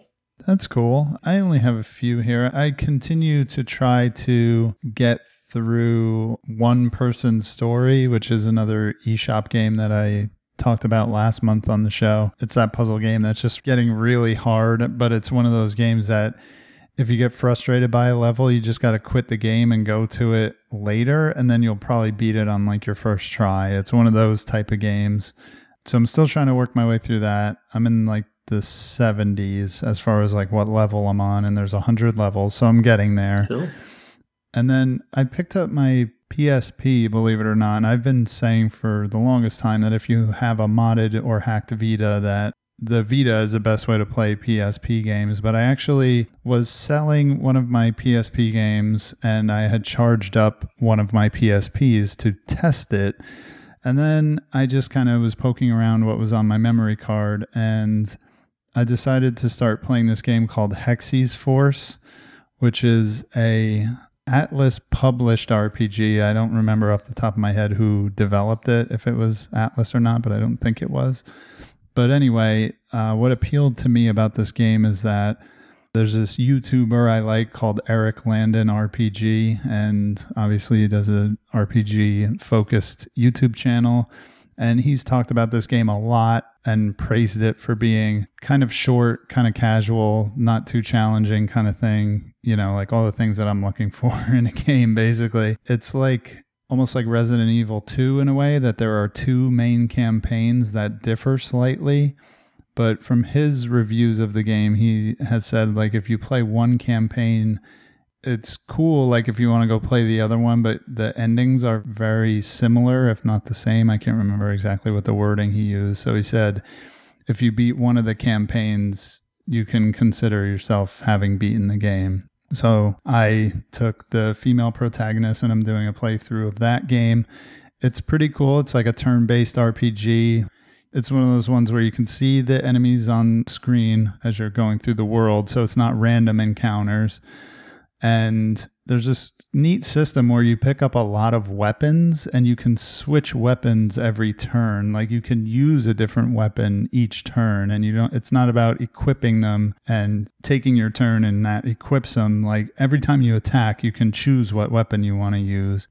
So these weapons that you get, except for your main weapon, the weapons all have like limited usage, so you can only use them a few times and then they go away. I don't know what the word is they use for it, but that's a pretty cool aspect of this game because you can strategize. Of course, there's like a system of strengths and weaknesses that all your enemies have, so you want to pick a weapon that will do more damage based on their elements or whatever it's called. So it's a pretty cool like extra layer on top of a traditional turn-based battle system. Plus, it's just like a cutesy anime game, and everybody knows I love those. So yes, I'm enjoying it quite a bit. Yeah, no, it is in my like comfort zone as far as games go. So I'm enjoying it quite a bit. Nice. But that's all I'm playing besides Fatal Frame 2, basically. Nice. Well, once again, I've skipped our news segment, so we can kick it back to that if you don't mind. Typically, I would just say, we could probably just skip it this month, but there was some really, really big news. And that was the Bethesda buyout by Microsoft. So I'm curious to get your thoughts on that. Yeah, it's interesting. Microsoft tends to have a better track record of taking care of studios that they've purchased, counter to somebody like an EA who has a reputation for just smothering and destroying studios that they've purchased. So I hope nothing but the best for this situation. Of course, there's the exclusivity issue, but we talked about this last couple of months, how we're not the types to like jump on a new console or the new consoles when they come out. But in the end, I eventually get them all. So whatever, Xbox Series I end up getting, I'll be able to play hopefully Fallout New Vegas Part 2 or Outer Worlds. Well, Outer Worlds is Obsidian, which they already own, but like a Fallout 5 or whatever it is, from Bethesda. Skyrim 2, Elder Scrolls 8, 9, 10, whatever. But I know, Rich, you're not into these kind of games, so I'm actually kind of curious what this means to you. Yeah, not only am I not into those kind of games, but I'm not into Microsoft as far as, the Xbox is concerned. Now, I'll say this. I love Microsoft products, and I'm a big fan of Bill Gates. I think he's just a wonderful person, wonderful humanitarian. It's just that I've just never enjoyed playing on the Xbox. But I think that this is actually a good thing as far as the Xbox continuing to progress and to have more exclusives. My thing with Sony and why I always like Sony is because they have the exclusives that I love. It's the same with Nintendo. They have their own exclusives that have been going on for years and years and years, and they continue to build on that. And so that has always been my complaint about Microsoft. And it's nice to see them taking over a very, very famous studio with a lot of fans and pumping up their library of exclusives. I think it's a good thing for them, and I wish them the best. I don't want to see the Xbox get discontinued or go away. Competition is what makes gaming and other businesses so good. And so as long as we're still gaming and keeping these things around, I'm all for it. So I think it's a brilliant move by them. It's not going to make me go out and purchase an Xbox Series, and over time, we'll just see how things fall and whether that might be a system that I'll pick up down the road. Yeah, definitely. And you actually reminded me, I had another news item this is a good segue into because it's kind of related. I recorded with the Quick Save Club, which I know you know because you were there in the chat. Heckling, of course. Yeah. But as I mentioned on our previous episode, I was planning to go on the Quick Save Club to discuss Fallout New Vegas, which is a Bethesda property that was developed by Obsidian. Now, both of those entities are owned by Microsoft, as we just discussed. But yeah, I got to hang out with Kevin and Josh and Ryan, and it was cool because it was my first time ever doing a live stream and also being on video. So it was an awesome time, and that is up on YouTube if you want to watch it, or if you want to listen to it in audio version, you want to be looking for the Cartridge Club feed episode 177, which is the Quick Save Club's episode 15. I also follow a Quick Save Club feed, but I believe they've just moved it into the Cartridge Club's main feed, but you can find it somehow and check it out because it was a really fun time. And that's a game that is one of my favorites, especially having played through it a second time and diving really, really deep into it and trying to get the most out of it. And then having a chat with those guys about it was a lot of fun. So I would encourage everybody to check that out. If they love the sound of my voice as much as I do, then you can get more of that over there. Yeah. I'll say this. I've never played a Fallout game before. I knew nothing about those games, but I did watch a majority of that feed. I didn't respond a whole lot. I think my only response at the beginning was, you guys are really scraping the barrel. Who is this Purple Ghost 69? I think I said. That's right. That was good. But I listened to some of it, and even though I don't know anything about the game, I really enjoyed the conversation just because it's about gaming and learning the different aspects and gameplay elements of this game. And you are really, really knowledgeable about that game. And if you love Fallout games, you got to check out that podcast or that video feed. It's really good. Awesome. Thank you. Well, in a quick side of local news, I finally got my 50-inch TV on the wall. And nice. We are loving it, man. My kids come in this room all the time. I put it up in the office. I moved all my 360, PS4, and Switch stuff in here. I bought some shelves. That way I could make more space in my game room upstairs. I'm taking over the house. My neighbor Chris said, "Wonderful accomplishment. Which room of the house do you plan to take over next?" So, yeah, man, really enjoying that TV. It's just wonderful being able to do modern gaming in this room and relax and keep the family TV open for my wife and I to watch it while the kids come up here and play. Even now you're the one missing. What you like, you're the one who's blind.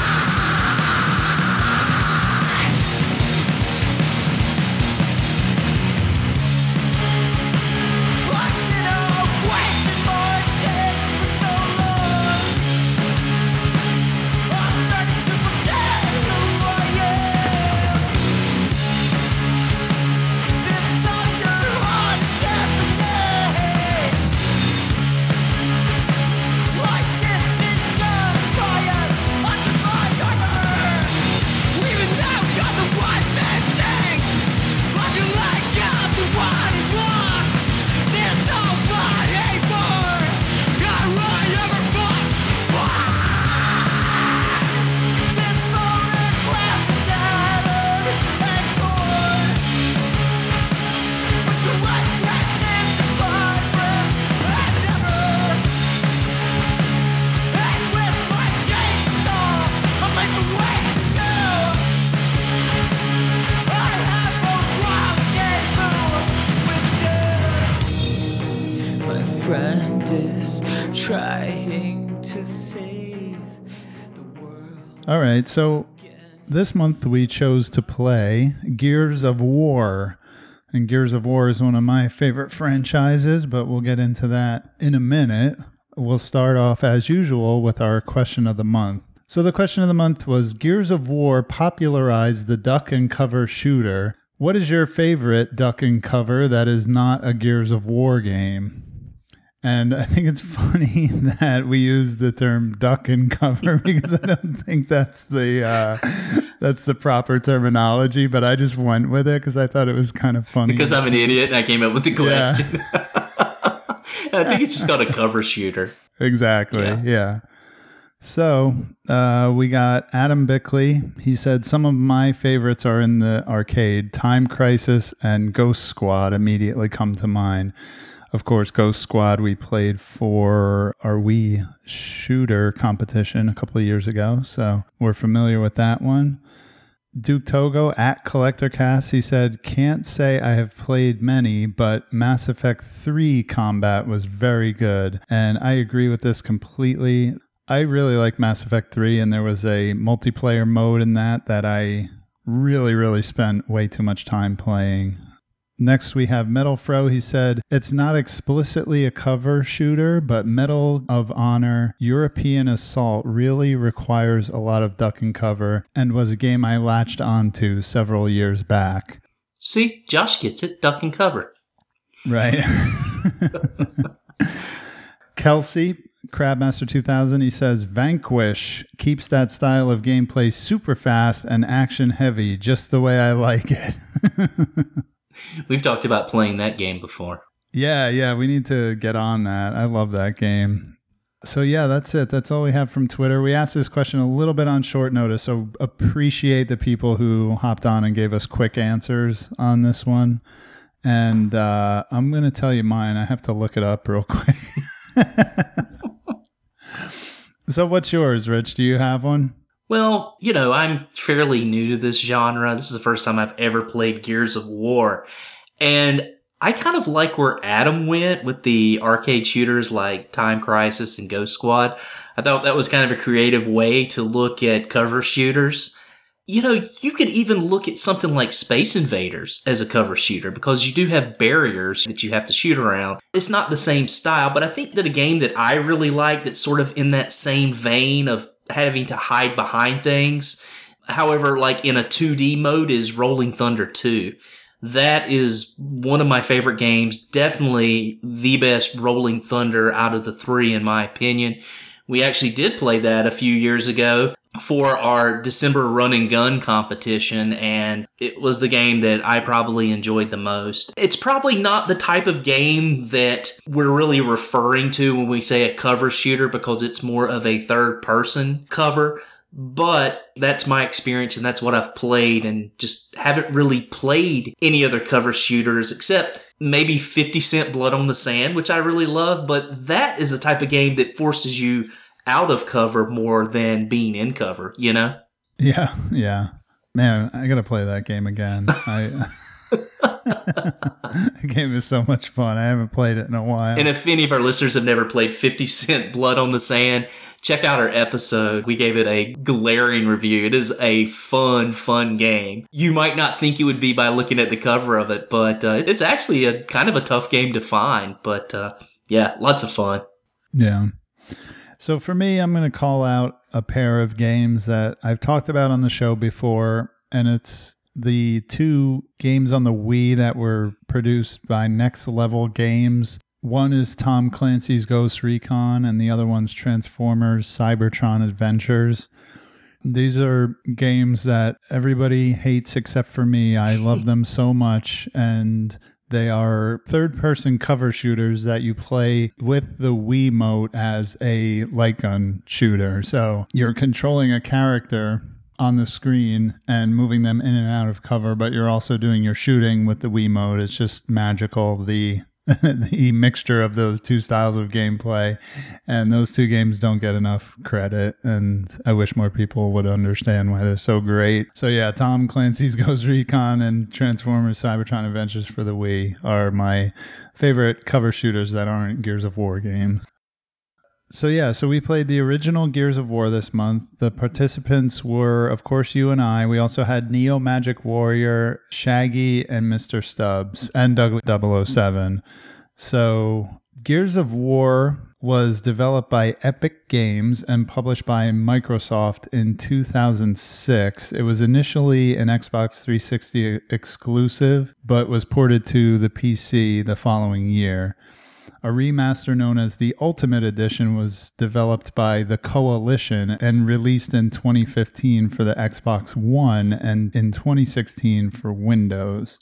The original game was a massive commercial success, becoming the fastest selling game of 2006, the second most played game on Xbox Live in 2007, and the 6th best selling 360 game in general. Now, Rich, I don't know if you know this, but Epic Games is headquartered in Cary, North Carolina. Do you know where that is? Absolutely, I know where that is. That's where Limited Run Games is as well. I had no idea that Epic was here. That is near the Raleigh area, which is central part of the state. Cool. So Epic Games has a pretty well-known and robust history. They came up with the Unreal Engine, which is still used to this day to make many of the video games that we all know and love. They made the series Unreal, amongst many others. Then the Gears of War series was very popular and successful, as I just mentioned. And last but not least, they developed something that you're very familiar with, a little game called Fortnite. So they are pretty successful as a publisher, developer. There's a good history, and I was going to go deeper into, there was a little bit of a personality with the producer of this game, Cliff Bleszinski. Back in the day, people called him Cliffy B. He was one of these. Back then, he was kind of like the face of the franchise or the face of Epic Games. He left the company in 2012, but they obviously have continued their successful run with Fortnite, one of the biggest games in the world right now. And they have a pretty good history of spawning great franchises. So Gears of War is one of them. We're going to talk about the original game in the series. There's 5 mainline games to date and a couple of spin-offs. I've played them all, but this will be my probably 3rd or 4th playthrough of the first game. I finished it once here on the Ultimate Edition on the Xbox One, and then I went back and played some of the 360 edition as well for this playthrough and to talk about it on this podcast. So I have actually a really robust history with this franchise. When I first got a 360, I had this game and I had, Gears of War 2 and 3 as they came out, and me and Jesse used to co-op these games together. We would get up early. I don't know if I've ever said this on the show. I probably have, but he was actually the person who kind of taught me how awesome it is to get up really early in the morning, even on weekends, because you can get so much done in that time, whether it's reading or gaming or exercise or whatever. and you just feel so accomplished. Like you're done doing things by the time most people aren't even awake yet. So we used to get up at like 4 or 5 in the morning on a Saturday and play Gears of War, Gears 2. Hell no. And yeah, no, I'm telling you, man, it's the greatest. No, it's not. And we beat a lot of these games together, and I have a lot of great memories of that. It's kind of cool going back to the first game to where it all started, because I got to tell you, Rich, we'll get into obviously our opinions of the game, but like going back to Gears 1 after all these years and remembering like Gears 2 and 3, like they just amped up like the set pieces and stuff just to a bombastic, crazy level. So it's kind of neat to go back to what seems like kind of quaint in comparison in Gears of War 1. So do you have a history with the franchise? I know everybody knows you're not that big of an Xbox guy. You just kind of said that during the news segment. So, have you played this series at all, or this game in particular? I have not played this game. I have a slight history with it. A friend of mine several years ago had the 360 at his house. He just bought it. My wife and I went over to their place because we would hang out as couples. This was before we had kids. And he was playing Gears of War. And he was just sitting there being a dick, like not giving me the turn or anything. And he didn't have a second controller. I'm sure we would have probably done some co-op play. But I just remember watching it, and it was something like I had never seen before. You know, rolling in the cover and just sliding in the cover. Just the look of it was so awesome and cool, and you know, the blind firing I had never seen in a game before. So my first experience was, wow, I'm really interested in this, but I'm not going to own a 360 anytime soon. But I'll say this, when I did buy my 360, that was one of the first games that I bought because I remembered it, you know, and I think all the Gears of War, like you said, there's 5 of them. I don't have anything that's past the 360. Like you said, there's 5 of them. And then there is a prequel, right, called Judgment, I believe. And then, I don't know if you've heard about this. I'm sure you had. There's going to be a Gears of War Tactics coming out that is like an XCOM game. So that should be really cool. I love tactic games, and I might have to check that out. Awesome. Well, before we get into the gameplay, we got to do our story in 60 seconds. Rich, hit us up. Story in 60 seconds. You are Marcus Phoenix, a military prisoner sentenced for leaving your post in a vain attempt to save your father. Your home planet of Sarah has been decimated by a great war over a very valuable resource known as emulsion. It's so war-torn, in fact, that a race of humanoids and their mutant comrades known as the Locusts have taken advantage of this political fissure and infiltrated the planet's subterranea. In its weakened state, they have now taken to the surface to conquer humanity. A militant body known as the Coalition of Ordered Governments, or the COG, has risen up to fight the alien swarm and institute martial law. Rescued from your imprisonment where you were left to die, you are brought back into the COG fold as an expendable, locust-killing machine. Your goal is to detonate the light mass bomb under the planet's surface to rid it of the locusts, but hordes of enemies stand in your way. Will you complete your mission? And what secret from your past lies in wait? Get geared and get killing. Very nice. I like that. You really frame the story in a way that mentally I can run with, because one of the things that some of the people in the forum commented on, and I think you commented on it as well, is that newcomers to the series and this first game, it's like there's not a lot of background for the story. You're just kind of thrown into it. So that's a good frame for everything that's going to go on here. Yeah, and I don't think that the story is very bold. There's a lot of things that are just kind of said in passing. I mean, I don't even remember why he was in prison. I kind of missed that part. And maybe that's just me. But I felt like the story... It's not just you. But I felt like the story was a little light in this game, and maybe the prequel, Judgment, does a little better of maybe building it up. I'm not sure because I haven't played that game. I don't think the story's bad. It's just that, save the planet type story. But I have to ask you, man, the plot of this game reminded me of a specific movie. And I wanted to see if maybe you knew what movie I might be thinking of. I actually have no idea. Dude, this is the same plot as Rambo First Blood Part 2. Oh, really? Yeah. He's in prison and they pull him out of prison to go into Vietnam and rescue these POWs. It's sort of the same story if that story made love to Starship Troopers. Right. Yeah. So, man, I could not help but to think, man, this is First Blood Part 2.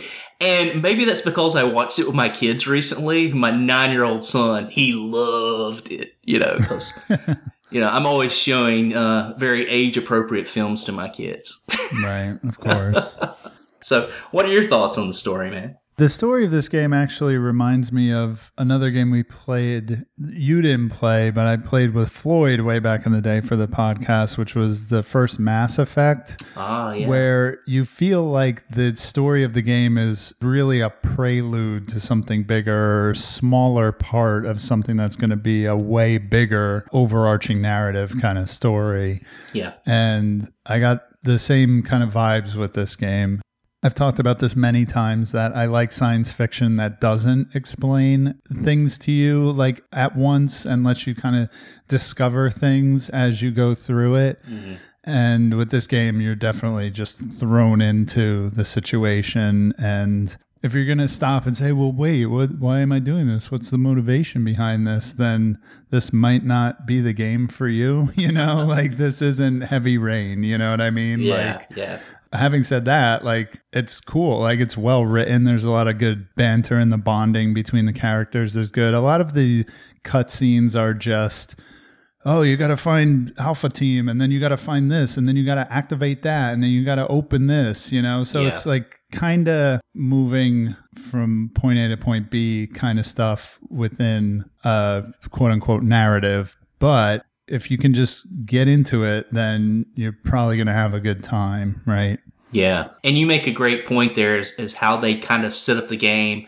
And there's this element of mystery out there that, you got to move forward and figure out what's going on. And I would say the first game doesn't even come close to skimming the surface of probably what this mystery is going to be, because I feel like there's some heavy going to happen later, when I play this game, especially with the ending.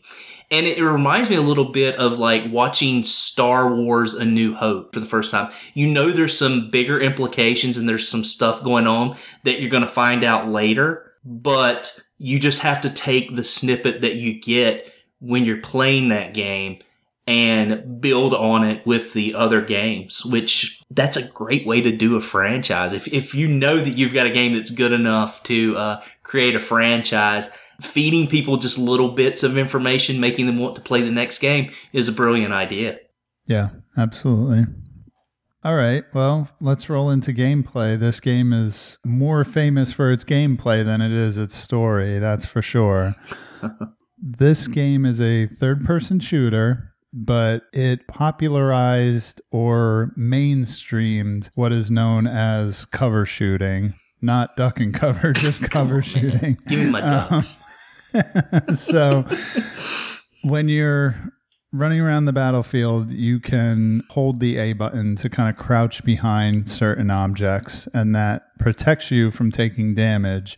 And you need to do that in order to survive, because if you're just running around running and gunning, you're going to die. So it's not optional, so to speak.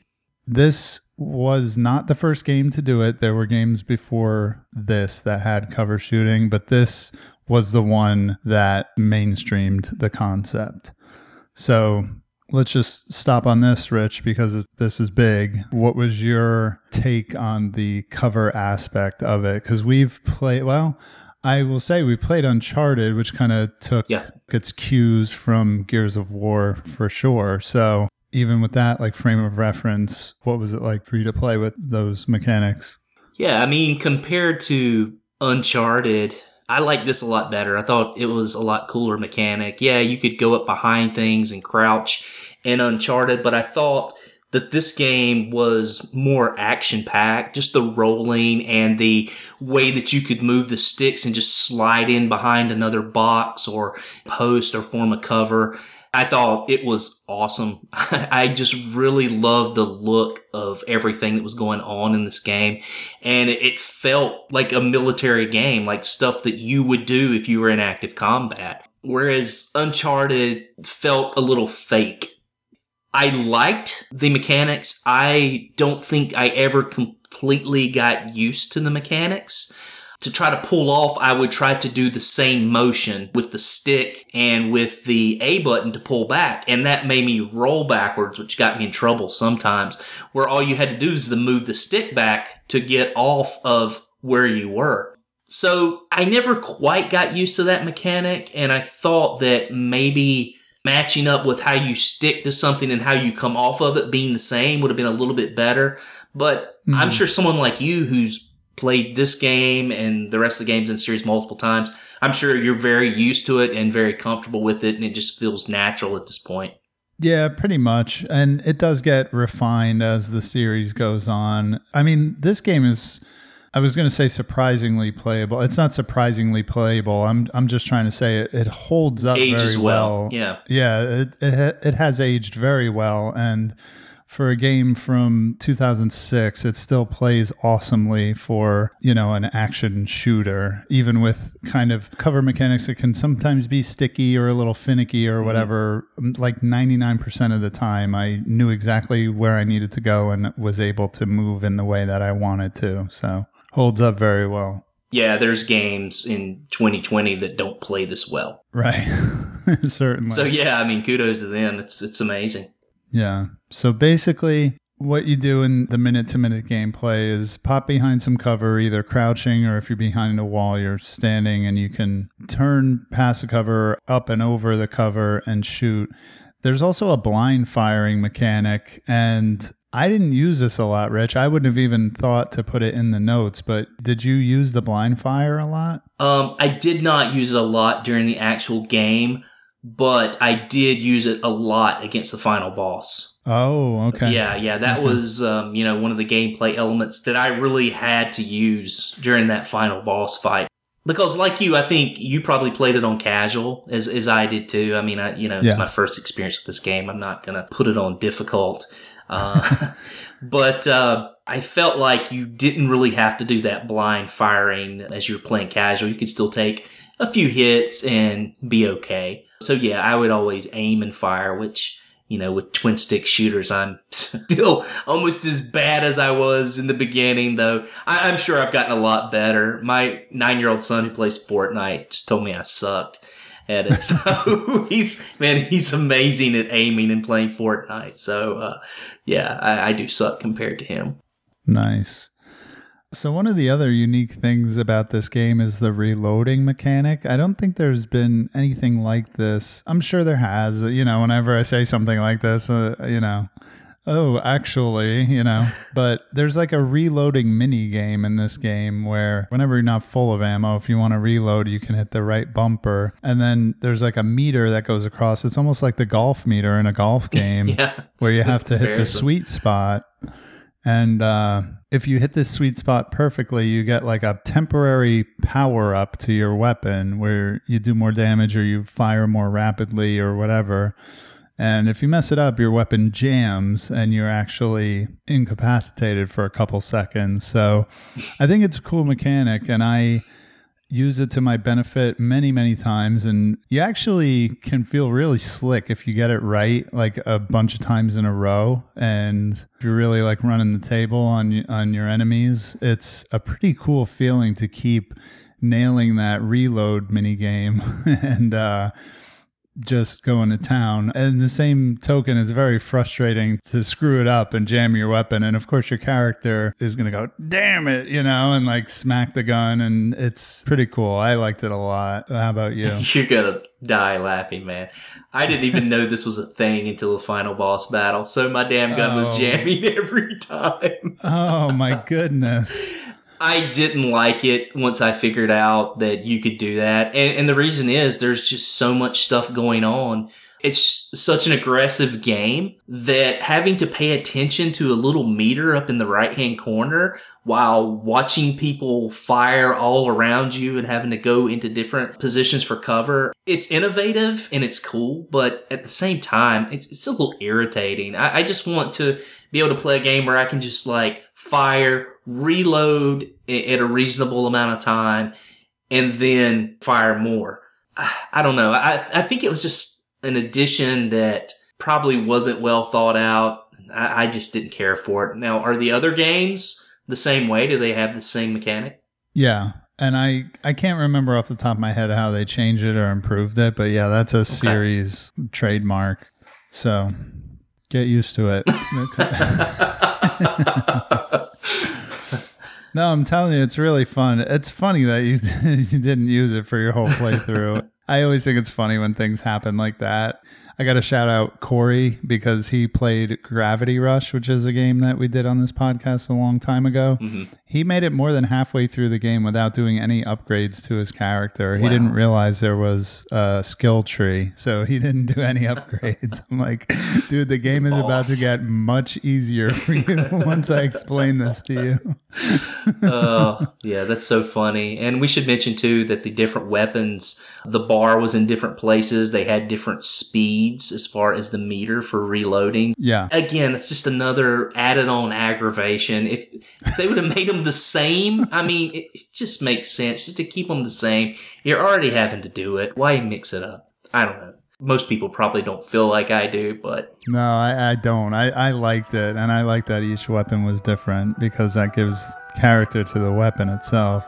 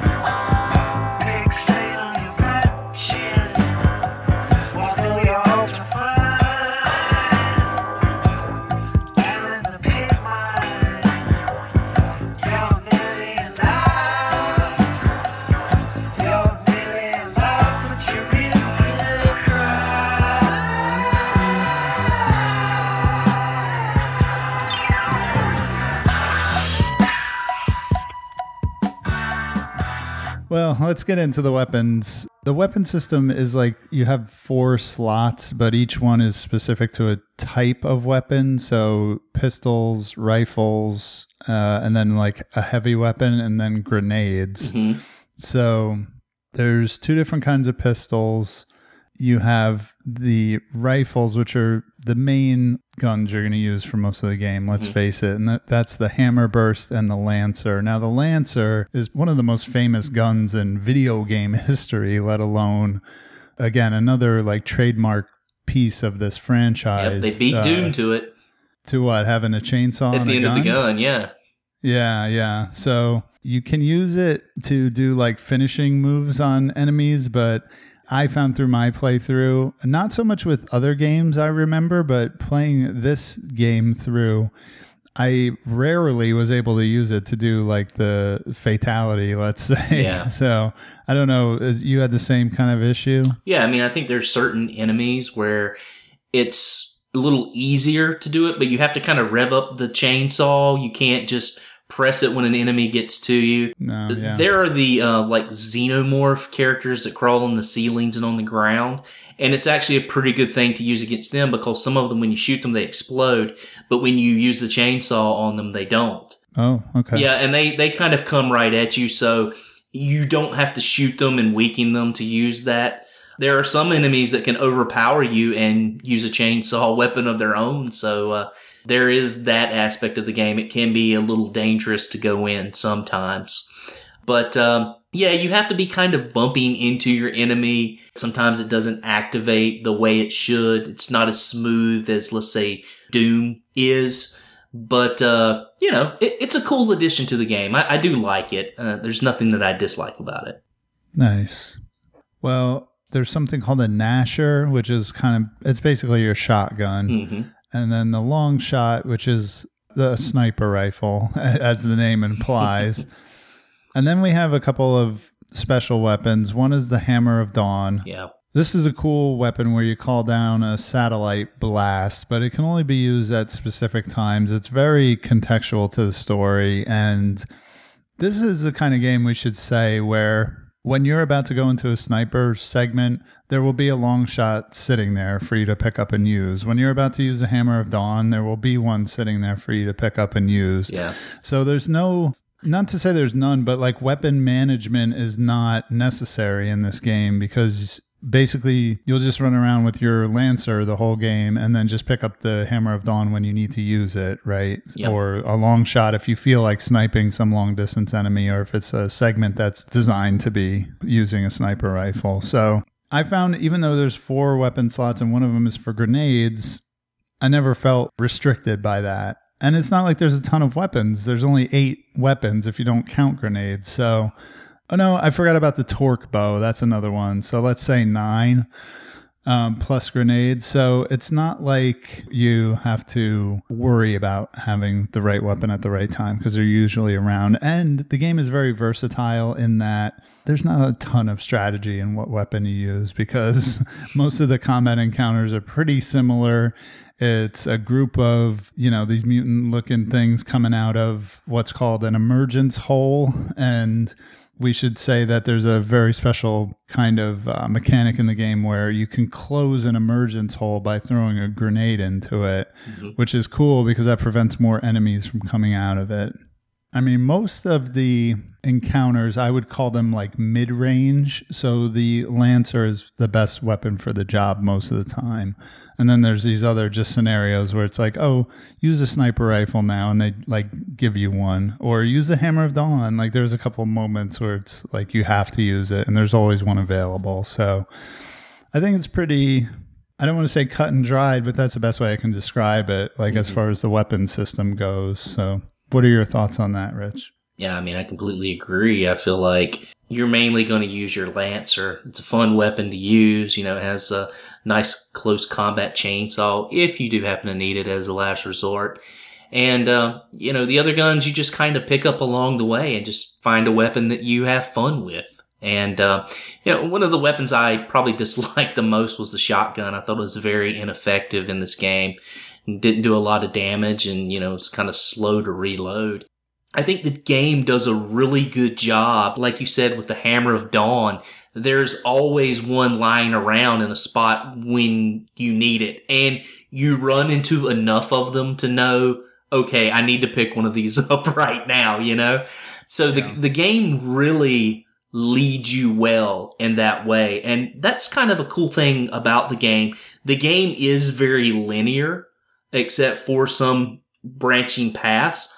But this was a kind of game where the environments are so creative and vast, but you always can figure out within seconds which way to go. I found myself getting stuck maybe a few times, but within 2 minutes, I was able to figure out where to go. So the game does a great job of guiding you. And I know I'm not really talking about the weapons right now, but I think the weapons are sort of incorporated in that idea. You can actually blind fire grenades too, or blind throw grenades. Right. And, that's kind of cool. That works out well sometimes for things that are in a closer vicinity. But, the aiming of the grenades is kind of cool. It shows you where the grenade's going to land if it bounces off stuff and what the trajectory is going to be. Yeah. So, I really did like the weapons system in this game. Like you said, there's not a huge variety, but it's enough of a variety to be very fun.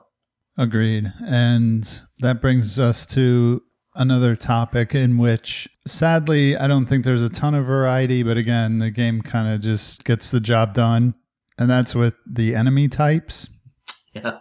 There are unfortunately very few in this first game. Mm-hmm. There's the humanoid ones, and then there's the smaller ones that kind of run at you. Mm-hmm. And then there's like variations in between. There's, the boomers, which are kind of funny because they just go boom, and there's the guys with the rocket launchers. Yeah, which is known as the boom shot, by the way. Oh, okay.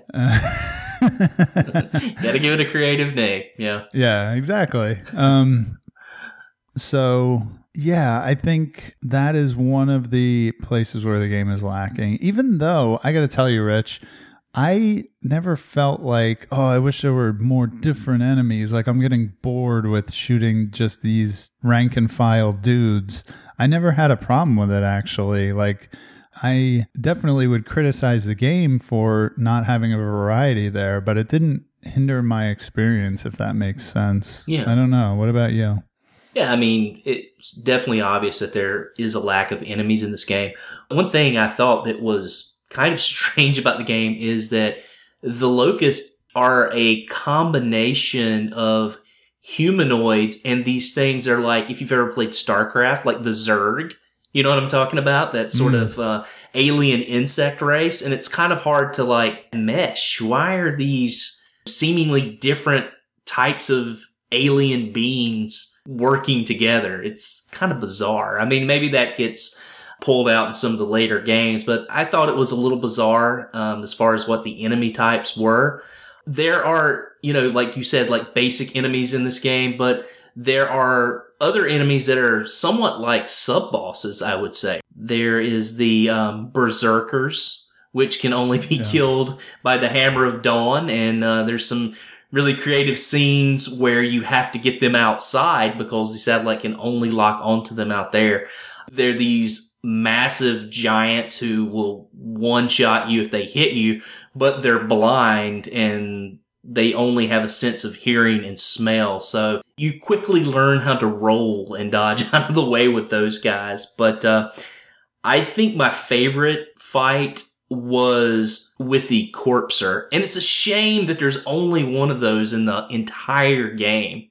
Yeah, I enjoyed the Corpser battles. I also enjoyed the one, I forget what it was called, but the one where you're in the kind of scrapyard and you have to shoot the pilot of the thing rather than the thing itself. I thought that one was pretty cool because it's a more wide open area than any other part of the game in a sense, and you have to, for the first time in the game, maybe the only time in the game, be a little bit more creative with where you're going to take cover because there's so many angles of attack on you and you have to be careful. So, having said that, I think we can move on to environments and graphics in this game. So this is interesting because this game came out in the era where games, as we look back on them from this time, we can criticize them for being very gray and brown. For whatever reason, this was the style at the time. There was just a drab color palette. Now, this is kind of updated and fixed, quote unquote, with the Ultimate Edition, where they added a little bit more vibrant colors to the game. So you played the 360 version. What did you think about the graphics in general, the environments, anything, character models, color palette. What was your take on everything? I thought it looked simply amazing. I love the environments. And I know it's a drab color palette, but we're talking about a war-torn and very distraught and dirty area. So, I mean, it fits. Some things I just feel like don't have to have color. I feel like earth tones are good enough, and it really fits the mood and atmosphere. As far as the graphics were concerned, what I really liked about the game is you would be outside in these open areas, then you would be inside in these much tighter areas, and it all looked fantastic. I think one time you're like underground, and so you get a lot of different environments to fight in, and so you're not stuck in this sort of merry-go-round of the same environment all the time. The game does a great job of mixing it up. You've got these different combat stages. There's one where you're driving a vehicle. There's another where you're in these mine carts. It's kind of fun.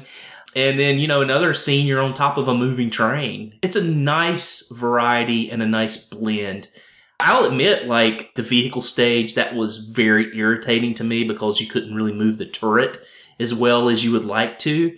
But, at the same time, it's good that they like to mix it up and give you different gameplay elements. So it makes the game a lot more fun. You bring up a good point with the vehicle segment. That is one of the many segments of this game that plays better if you're playing co-op, because then you can just control the turret and you don't have to worry about driving and controlling the turret. So that's one thing we should mention. As I talked about my history of this series, this game, it's perfectly fine to play it one player. I mean, you and I both did. We went through it, and I didn't have any issues with it. But your turret thing with the vehicle is a really good example of something that's better if you did it co-op. And there's many of them throughout the game. I think in the notes you mentioned branching paths, or maybe we talked about it a little already. But one of the things that also goes along with that is a co-op. And I believe, if I remember correctly, when you're doing co-op, it splits up the players in those segments. So one goes left, one goes right. And I think that's another way to experience different parts of the game. So now, is the second player, is that Dom, your friend? Is it always that other character? Yeah, I believe so. Because the other characters who are with you are not important to the franchise, I guess I could say, Yeah, and they're not with you the whole event either, so correct. That makes sense. Yeah.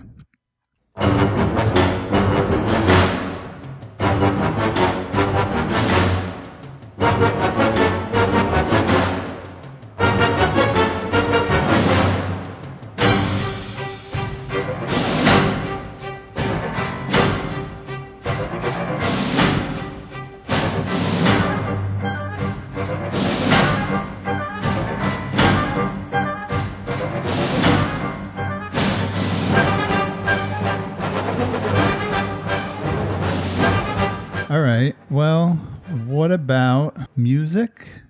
Any thoughts on the music?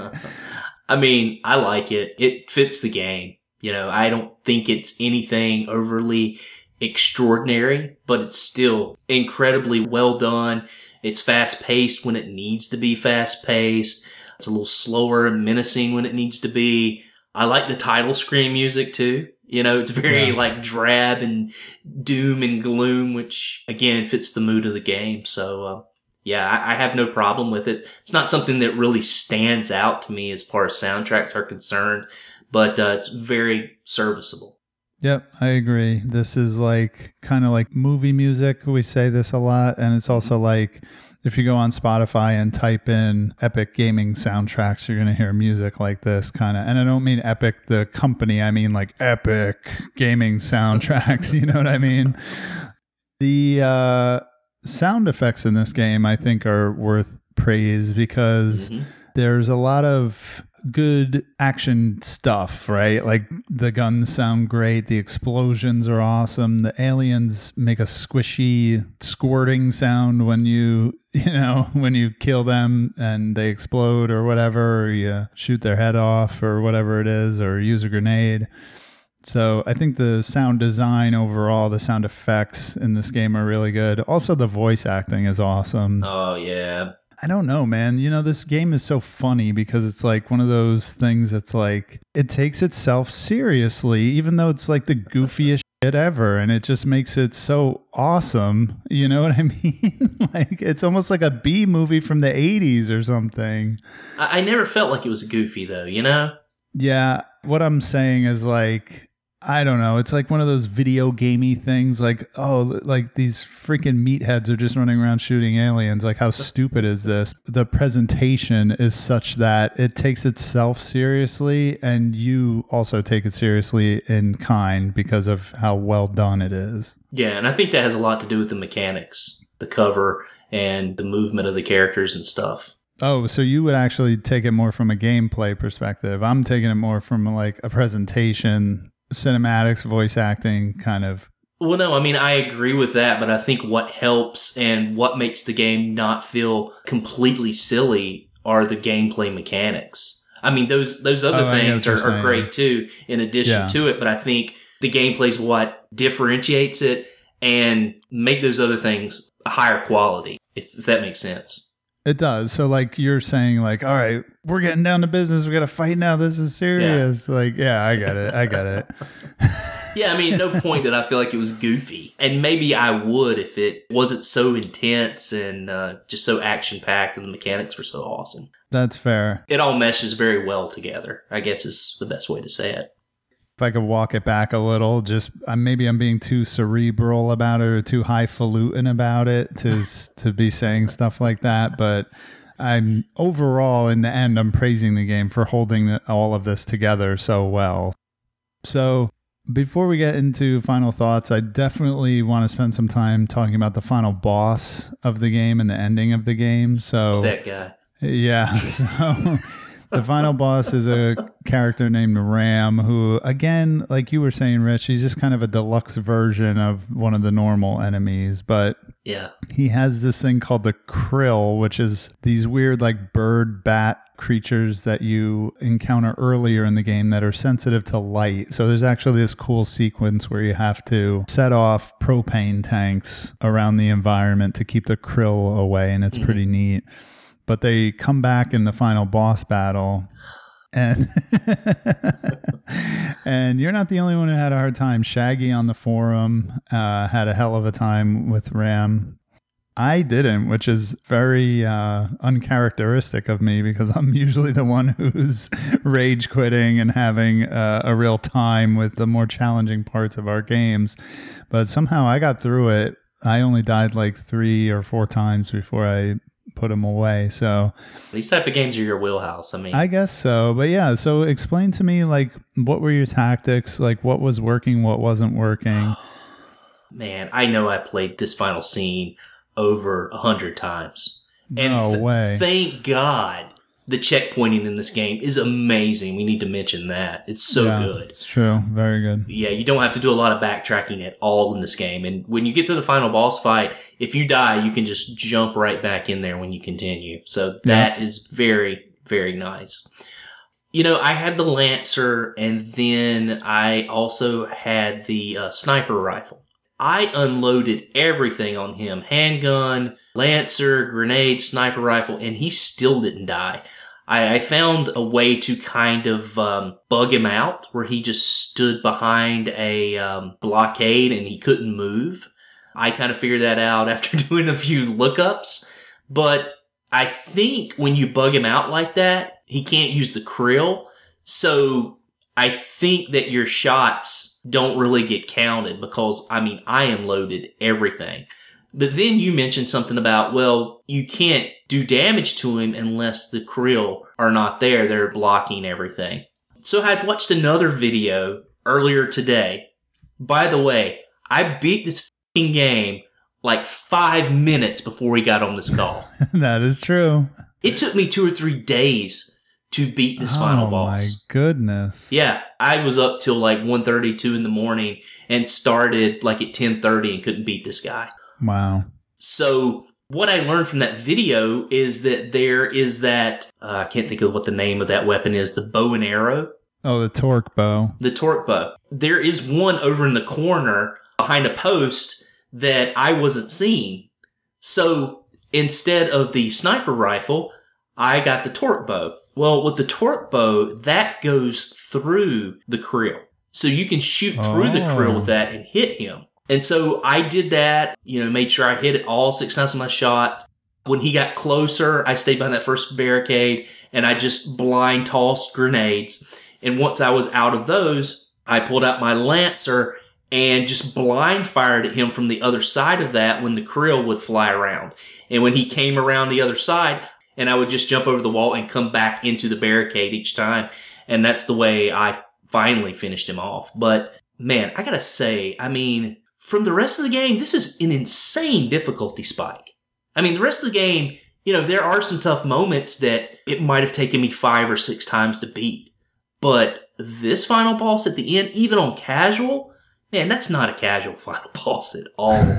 It was rough. Because he can hit you twice and you're gone. Yeah, wow. Normally I would say, wow, that's weird. I wonder what was going on there. But like I said, Shaggy had the same exact issues going on. So I'm not that damn bad as a gamer. Oh, man. I've beaten some tough shit, So, yeah, it was frustrating. Oh, I thought you were trying to say you're not as bad as Shaggy. Oh, no. Oh, damn. That's messed up, man. No, it's weird to me that 2 people working on this game struggled so hard with the final boss, and then me and Stubbs were like, oh, just do this. It's not that we were saying it's not that hard. It's just why were we able to just get through it and you guys had such a hard time with it? But I guess it's just one of those things. Maybe I was just so damn good in the rest of the game. It was like, we're not giving this guy enough of a challenge. Let's amp it up. Maybe. It's that AI, man. Yeah. All right. So we're going to get into our final thoughts. And then we actually have something very special at the end when we're done with our final thoughts. My friend Ralph from back in New Jersey, I've been friends with him since about high school. He went to a different high school than me, but we became friends and we were in a bunch of bands together. And I happen to know that he's a Gears of War fanatic. He's obsessed with the Gears of War franchise. His wife is obsessed with the Gears of War franchise. He's in a band called Please Exist with my other friend John. And in that band, they have a bunch of songs that are about Gears of War. So I thought it would be cool to get Ralph to do a little recording for us on some of his thoughts on the franchise. So that's how we're going to end the main segment here. But first, we'll do our final thoughts. Rich, I'll let you go first. Sure, and I just want to piggyback on what you were saying about Ralph's segment. We talked about this. You said, would you mind if I asked my friend to do this? And I said, yeah, no problem. I think it'd be cool. Try to fit it in the show somewhere. And I've just been so busy with everything going on with my kids. I've had this track for about a week and I haven't listened to it. But today, while I was prepping for the call, for this last minute show we're doing right now, I put it on and I listened to it. And I was just so moved by what I heard. It's just fantastic. You'll hear about how this guy feels about this game and how it's touched his life and how video gaming can be something very positive, which we don't hear a lot about. And I told you, I said, man, we got to put this at the end. It's so good. I couldn't go after that. There's no way. And you were like, man, I'm really glad you feel that way because I listened to it and I was just really mesmerized by it. So I hope that everyone that listens to this sticks around to listen to what Ralph has to say about this game because it's a great listen. All right, so my final thoughts on the game. Coming into the Gears of War series for the first time, my first experience was watching the game, and the first thing I picked up on were the mechanics, the cover firing and the rolling and how you fly into something and you back against it. And I just thought it was so cool. It was unlike anything that I had ever seen in a game. Honestly, I was really disappointed that it wasn't on the PlayStation because I had a PlayStation 2 at the time. And, I was like, oh man, I really wish we had a game like this because this is cool.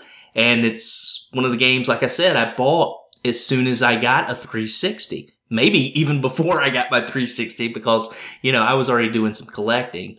It's a game you can find for a few bucks almost anywhere. I just picked up a collector's edition steel box for $1.65. And I got that because A, it's cool, and B, there's like a really cool art book in it as well. And there's a little more tie-in with the story, which I think is really neat and served me well for this podcast. I thought the game was a lot of fun. I really enjoyed it. Yeah, I mean, I've got a few gripes about the game, no doubt. The major one being that difficulty spike at the end, which is completely ridiculous. And I know some of you guys don't feel that way. Obviously, it looks like a lot of us had different experiences with it, but Shaggy and myself had some problems with it. It's just ridiculous that it took me that many tries, and I consider myself a decent gamer. I've beaten a ton of games. But I thought this was an awesome playthrough. I am so glad that I got to play this game for the first time. And I really, really enjoyed it. The environments in this game are stunning, and everything just meshes so well together. But I gotta say one thing in closing. Fellas, I got a fever, and the only prescription is more Coltrane. The Coltrane character in this game, man, I could not get enough of that guy. He cracked me up. The coolest character in the game. My only thing is I wish there was more Coltrane. And Sean, if you don't tell me there's more Coltrane in the upcoming games, I'm not going to play any more games in this franchise. Oh, man. He's around. You gotta keep playing. Because if you liked this game, Gears of War 2 will blow your mind. Like, if you thought this game was amazing, wait till you play 2 and 3. I'm telling you, bro. And Coltrane has a rap at the end in the credits. Oh, is that true? I don't even remember that. Oh, man, go back. Go back. You got to listen to the Coltrane rap. All right. I'll have to check it out. YouTube that, man. It's great.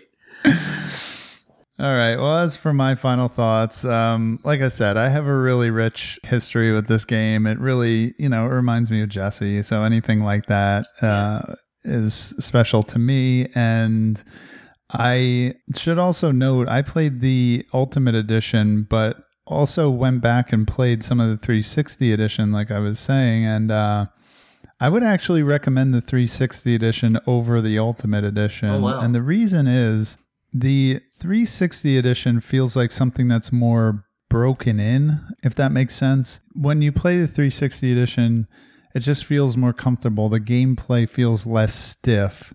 I was trying to think of an analogy, and the Ultimate Edition is almost like a brand new high-end bicycle, where the original 360 edition is just like your BMX bike in your garage that you can just hop on and do tricks on. Like, it just feels more comfortable. So I would recommend either edition for sure. Is totally playable from start to finish, but I just give the original version a little bit of an edge. It's a little bit grittier too. Like the Ultimate Edition is kind of slick, and I feel like the gritty nature of the original game suits the subject matter a lot better. So having said that, I mean, I highly recommend this game, and I got to shout out Mr. Stubbs for, once again, he's just not only playing our playthrough game, but just going through the entire franchise of the the game that we played, which is so awesome. He's such an all-star for all of our playthroughs lately. So shout out to Mr. Stubbs once again for doing that. Yeah, I think if you're up for it, Rich, maybe in a year or so, maybe 18 months, we should play Gears 2. Sure. And go for it. I love this game. I love the whole franchise and recommend it to anybody. So with that, I'm going to turn it over to Ralph for his thoughts on the game. Hey, y'all. My name's Ralph. People in my small gaming world know me as Scissors. I was asked to talk to you about my favorite video game franchise of all time, Gears of War. Gears is a story-driven third-person cover shooter developed by Epic Games and released back in 2006 exclusively for the Xbox 360. At that time, I was up to my neck in World of Warcraft, playing pretty much exclusively on PC. I did own an original Xbox console, mostly for Halo and Halo 2, but it didn't get played very often. Right around that time, I was starting to kind of get strung out on World of Warcraft. I felt like I was wasting so much time playing it. Like, kids today complain about games being too grindy. But man, you don't know what grind is until you've played World of Warcraft. Anyways, I'm sitting there one night, grinding WoW. In the background, I had my TV on, and the trailer for Gears came on. I thought it was like super intriguing. It looked brutal and mysterious as all hell. And while Marcus Phoenix looked like a steroid-addicted Five-Finger Death Punch fan, it was kind of counteracted by the fact that the song Mad World was playing in the trailer. I had never seen anything like it. I was like, what the hell is this game? It was cinematic, but not overly so. Like, you could tell you were still going to be shooting giant monsters with a huge assault rifle and with a chainsaw bayonet. I was like, oh my god. Needless to say, Halo 3 wasn't enough to get me to buy a 360, but whatever this dark, mysterious, emo meathead game is, count me in. And the timing was perfect because I was looking for a way to get away from World of Warcraft anyways. So I bought a 360 and got Gears when it launched. The first thing I noticed was how good the dialogue and the voice acting was. Marcus's voice, who was actually voiced by John DiMaggio, who does Bender in Futurama, was that of a dude who had seen some stuff go down. Once you get your squad all together, the way they interact with one another makes for some pure entertainment all by itself. I remember reading a quote from an Iraq war veteran about how, with all of the Call of Duty and Battlefield and Rainbow Six games that advertise realism and all of that, the one thing that they could never get right was how soldiers interacted with each other in combat, and how Gears basically perfects that. But even beyond that, you can tell within 5 seconds of meeting a new character in Gears that they have depth, and you fully believe that they have been living and they are fully immersed in this world and they've been there for some time. And they're not all poets and scholars, but they perfectly display a relatable humanity. One of my favorite and most memorable moments is early on when you meet Anya for the first time. Anya is basically the line of communication between frontline soldiers and command. But her and Marcus both step out of these giant King Raven helicopters and they lock eyes for a second and they both kind of smile before getting interrupted by a hail of gunfire. I remember thinking to myself, like, what the hell was that about? But that's the thing that made the first game so great. All it did was introduce you to a world that made you ask a million questions. But the world itself is so luring and mysterious that, you're compelled to seek answers to those questions. Like, are we on Earth? Why was I in jail? What the hell are the locusts? Why do some of them look humanoid? Why do some of them look like monkey dogs? The other thing I started to notice upon making my way through the streets and cities of the campaign is just like how breathtaking the set pieces are and the environment is. The developers themselves referred to their vision as destroyed beauty. And that's quite literally what it is. Like, it's apparent that wherever this game is taking place, humans have been here for a long time. You can tell that this world was rich with culture and history. And now we're using those beautiful pieces of architecture as cover in an effort to not get our faces blown off. Because this game doesn't pull any punches. It's got some of the craziest gore I've ever seen in a game. With that being said, the gameplay mechanics at their core, they're quite simple. When you're being shot at, you take cover. There was a game on the first gen Xbox and maybe PS2, I can't remember. It was called Kill Switch. I think that game really influenced the developers. It was the same idea with an emphasis on using cover while in combat, which is quite a simple and realistic idea. Like, you would never approach combat in real life the way you do in games like Call of Duty. This mechanic, it's easy to learn, but it's difficult to master. A prime example would be the online multiplayer. It plays very different from the laid-back single player. It's the same basic concept of using cover in combat, except like, a game where you just sat behind cover, shooting your assault rifle at heavily armored enemies while they did the same to you would probably be really boring. So players started flanking and bouncing from cover to cover with shotguns, and before you knew it, Gears became pretty much one of the highest skill tier competitive games in the world. Don't expect any mercy in Gears servers. That world will eat you up just like the campaign one will. It's so hard when you first start playing to even get a kill. Players will just troll you endlessly.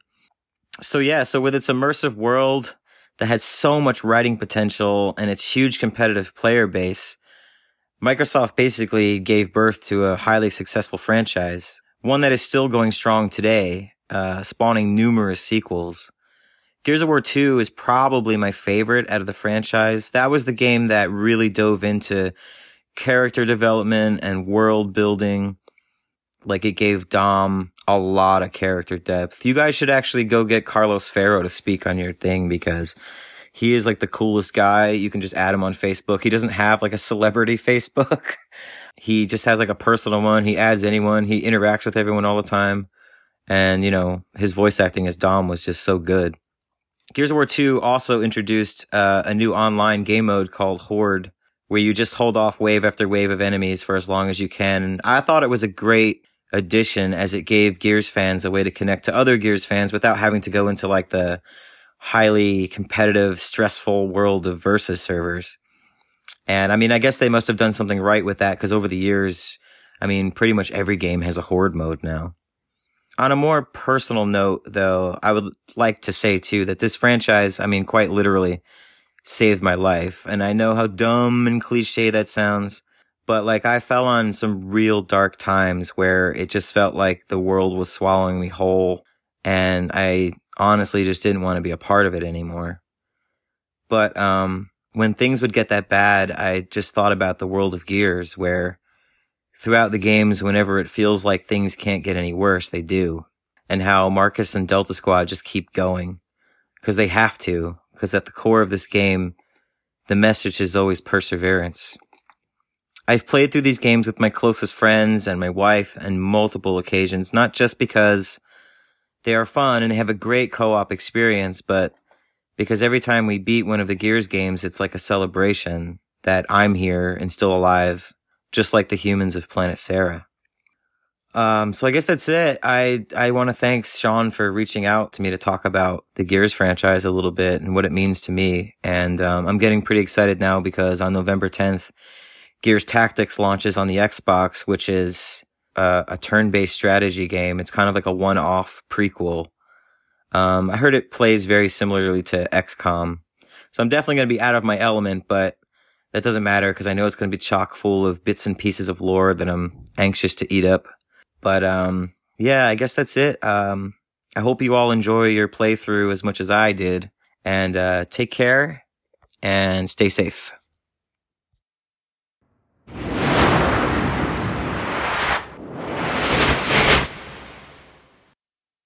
All right, so in October, join us for a spooky playthrough as we play the survival horror classic Fatal Frame 2 Crimson Butterfly. Now, Sean, we have jumped ahead in this series. We haven't played the first game, and the big reason, as we talked about last month, is because this one is a little bit shorter, and it's got some really nice reviews. The cool thing about this game is that your weapon is not a gun. It's not a baseball bat. It's simply a camera where you're taking pictures of these poltergeists and doing damage to enemies. So it's a neat, fun mechanic, which I'm hoping is going to make for a really great October game.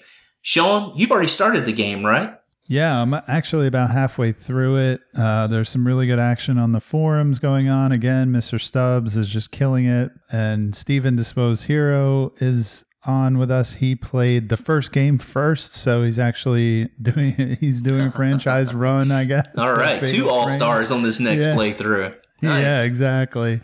But yeah, I'm currently playing the game, and I'm enjoying it a lot. Cool. It is really cool. It's really nice to be playing a survival horror game that's on the easier side. For better or for worse, takes the survival out of survival horror, because there's healing items everywhere, but that's fine with me. Yeah, I'm happy to hear that after this final boss battle. Yeah. So it kind of takes the stress out of it, and you're just able to enjoy the creepy factor and the scariness of the game rather than worrying about resource management. So I'm enjoying that aspect of it. And I'm excited for you to get started on it now that you finally finished Gears of War. Yes. As for November, we are going to revisit another franchise that we're familiar with per a past episode, and that would be the BioShock franchise, and we're going to be playing BioShock 2 in November.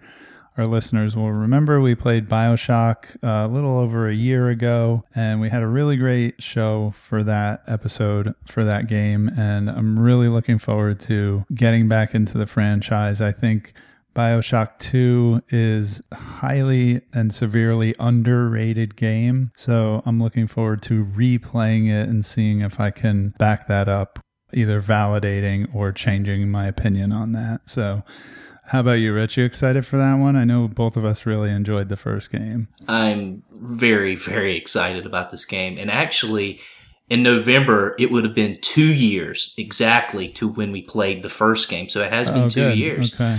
Which is sort of like a little 24-month anniversary for us. 2 years ago was the first time I had played a BioShock game. I've really never been a fan of first-person shooters. I've always preferred third. But it really made me change the way that I felt about first-person shooters. And since then, we've played Doom. And, I've just really enjoyed myself. So playing BioShock 2 in November is just going to be an awesome experience. In the light, you will find the road. You will find the road.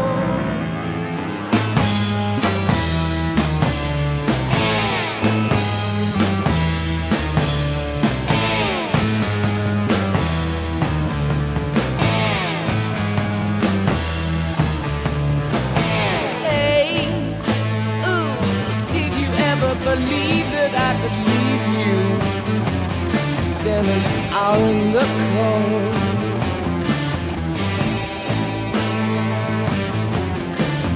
Hey, yeah, baby, I know how it feels, 'cause I have slipped through to the very depths of my soul, yeah. Oh, baby, I just want to show you what a clear view there is from every bend in the road. Now listen. Oh, whoa, whoa. As I was relieved it would be for you too, honey, as you would for me. Oh, I will share your love. Let me share your love. Ooh, let me share your love.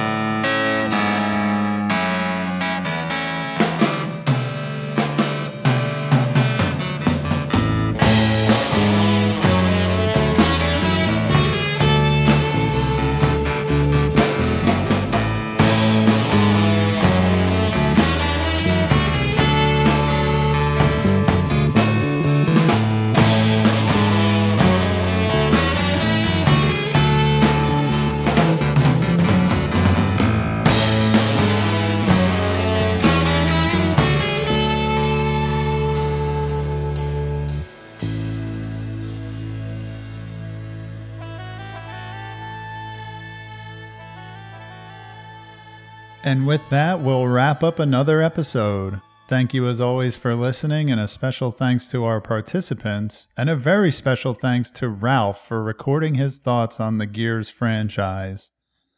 In October, we're continuing our tradition of playing a spooky-themed title with Tecmo's cult classic Ghost Photography Simulator Fatal Frame 2 Crimson Butterfly. Be sure to log on to the forums at rfgeneration.com to join that playthrough, and we'll see you next time on the Playcast.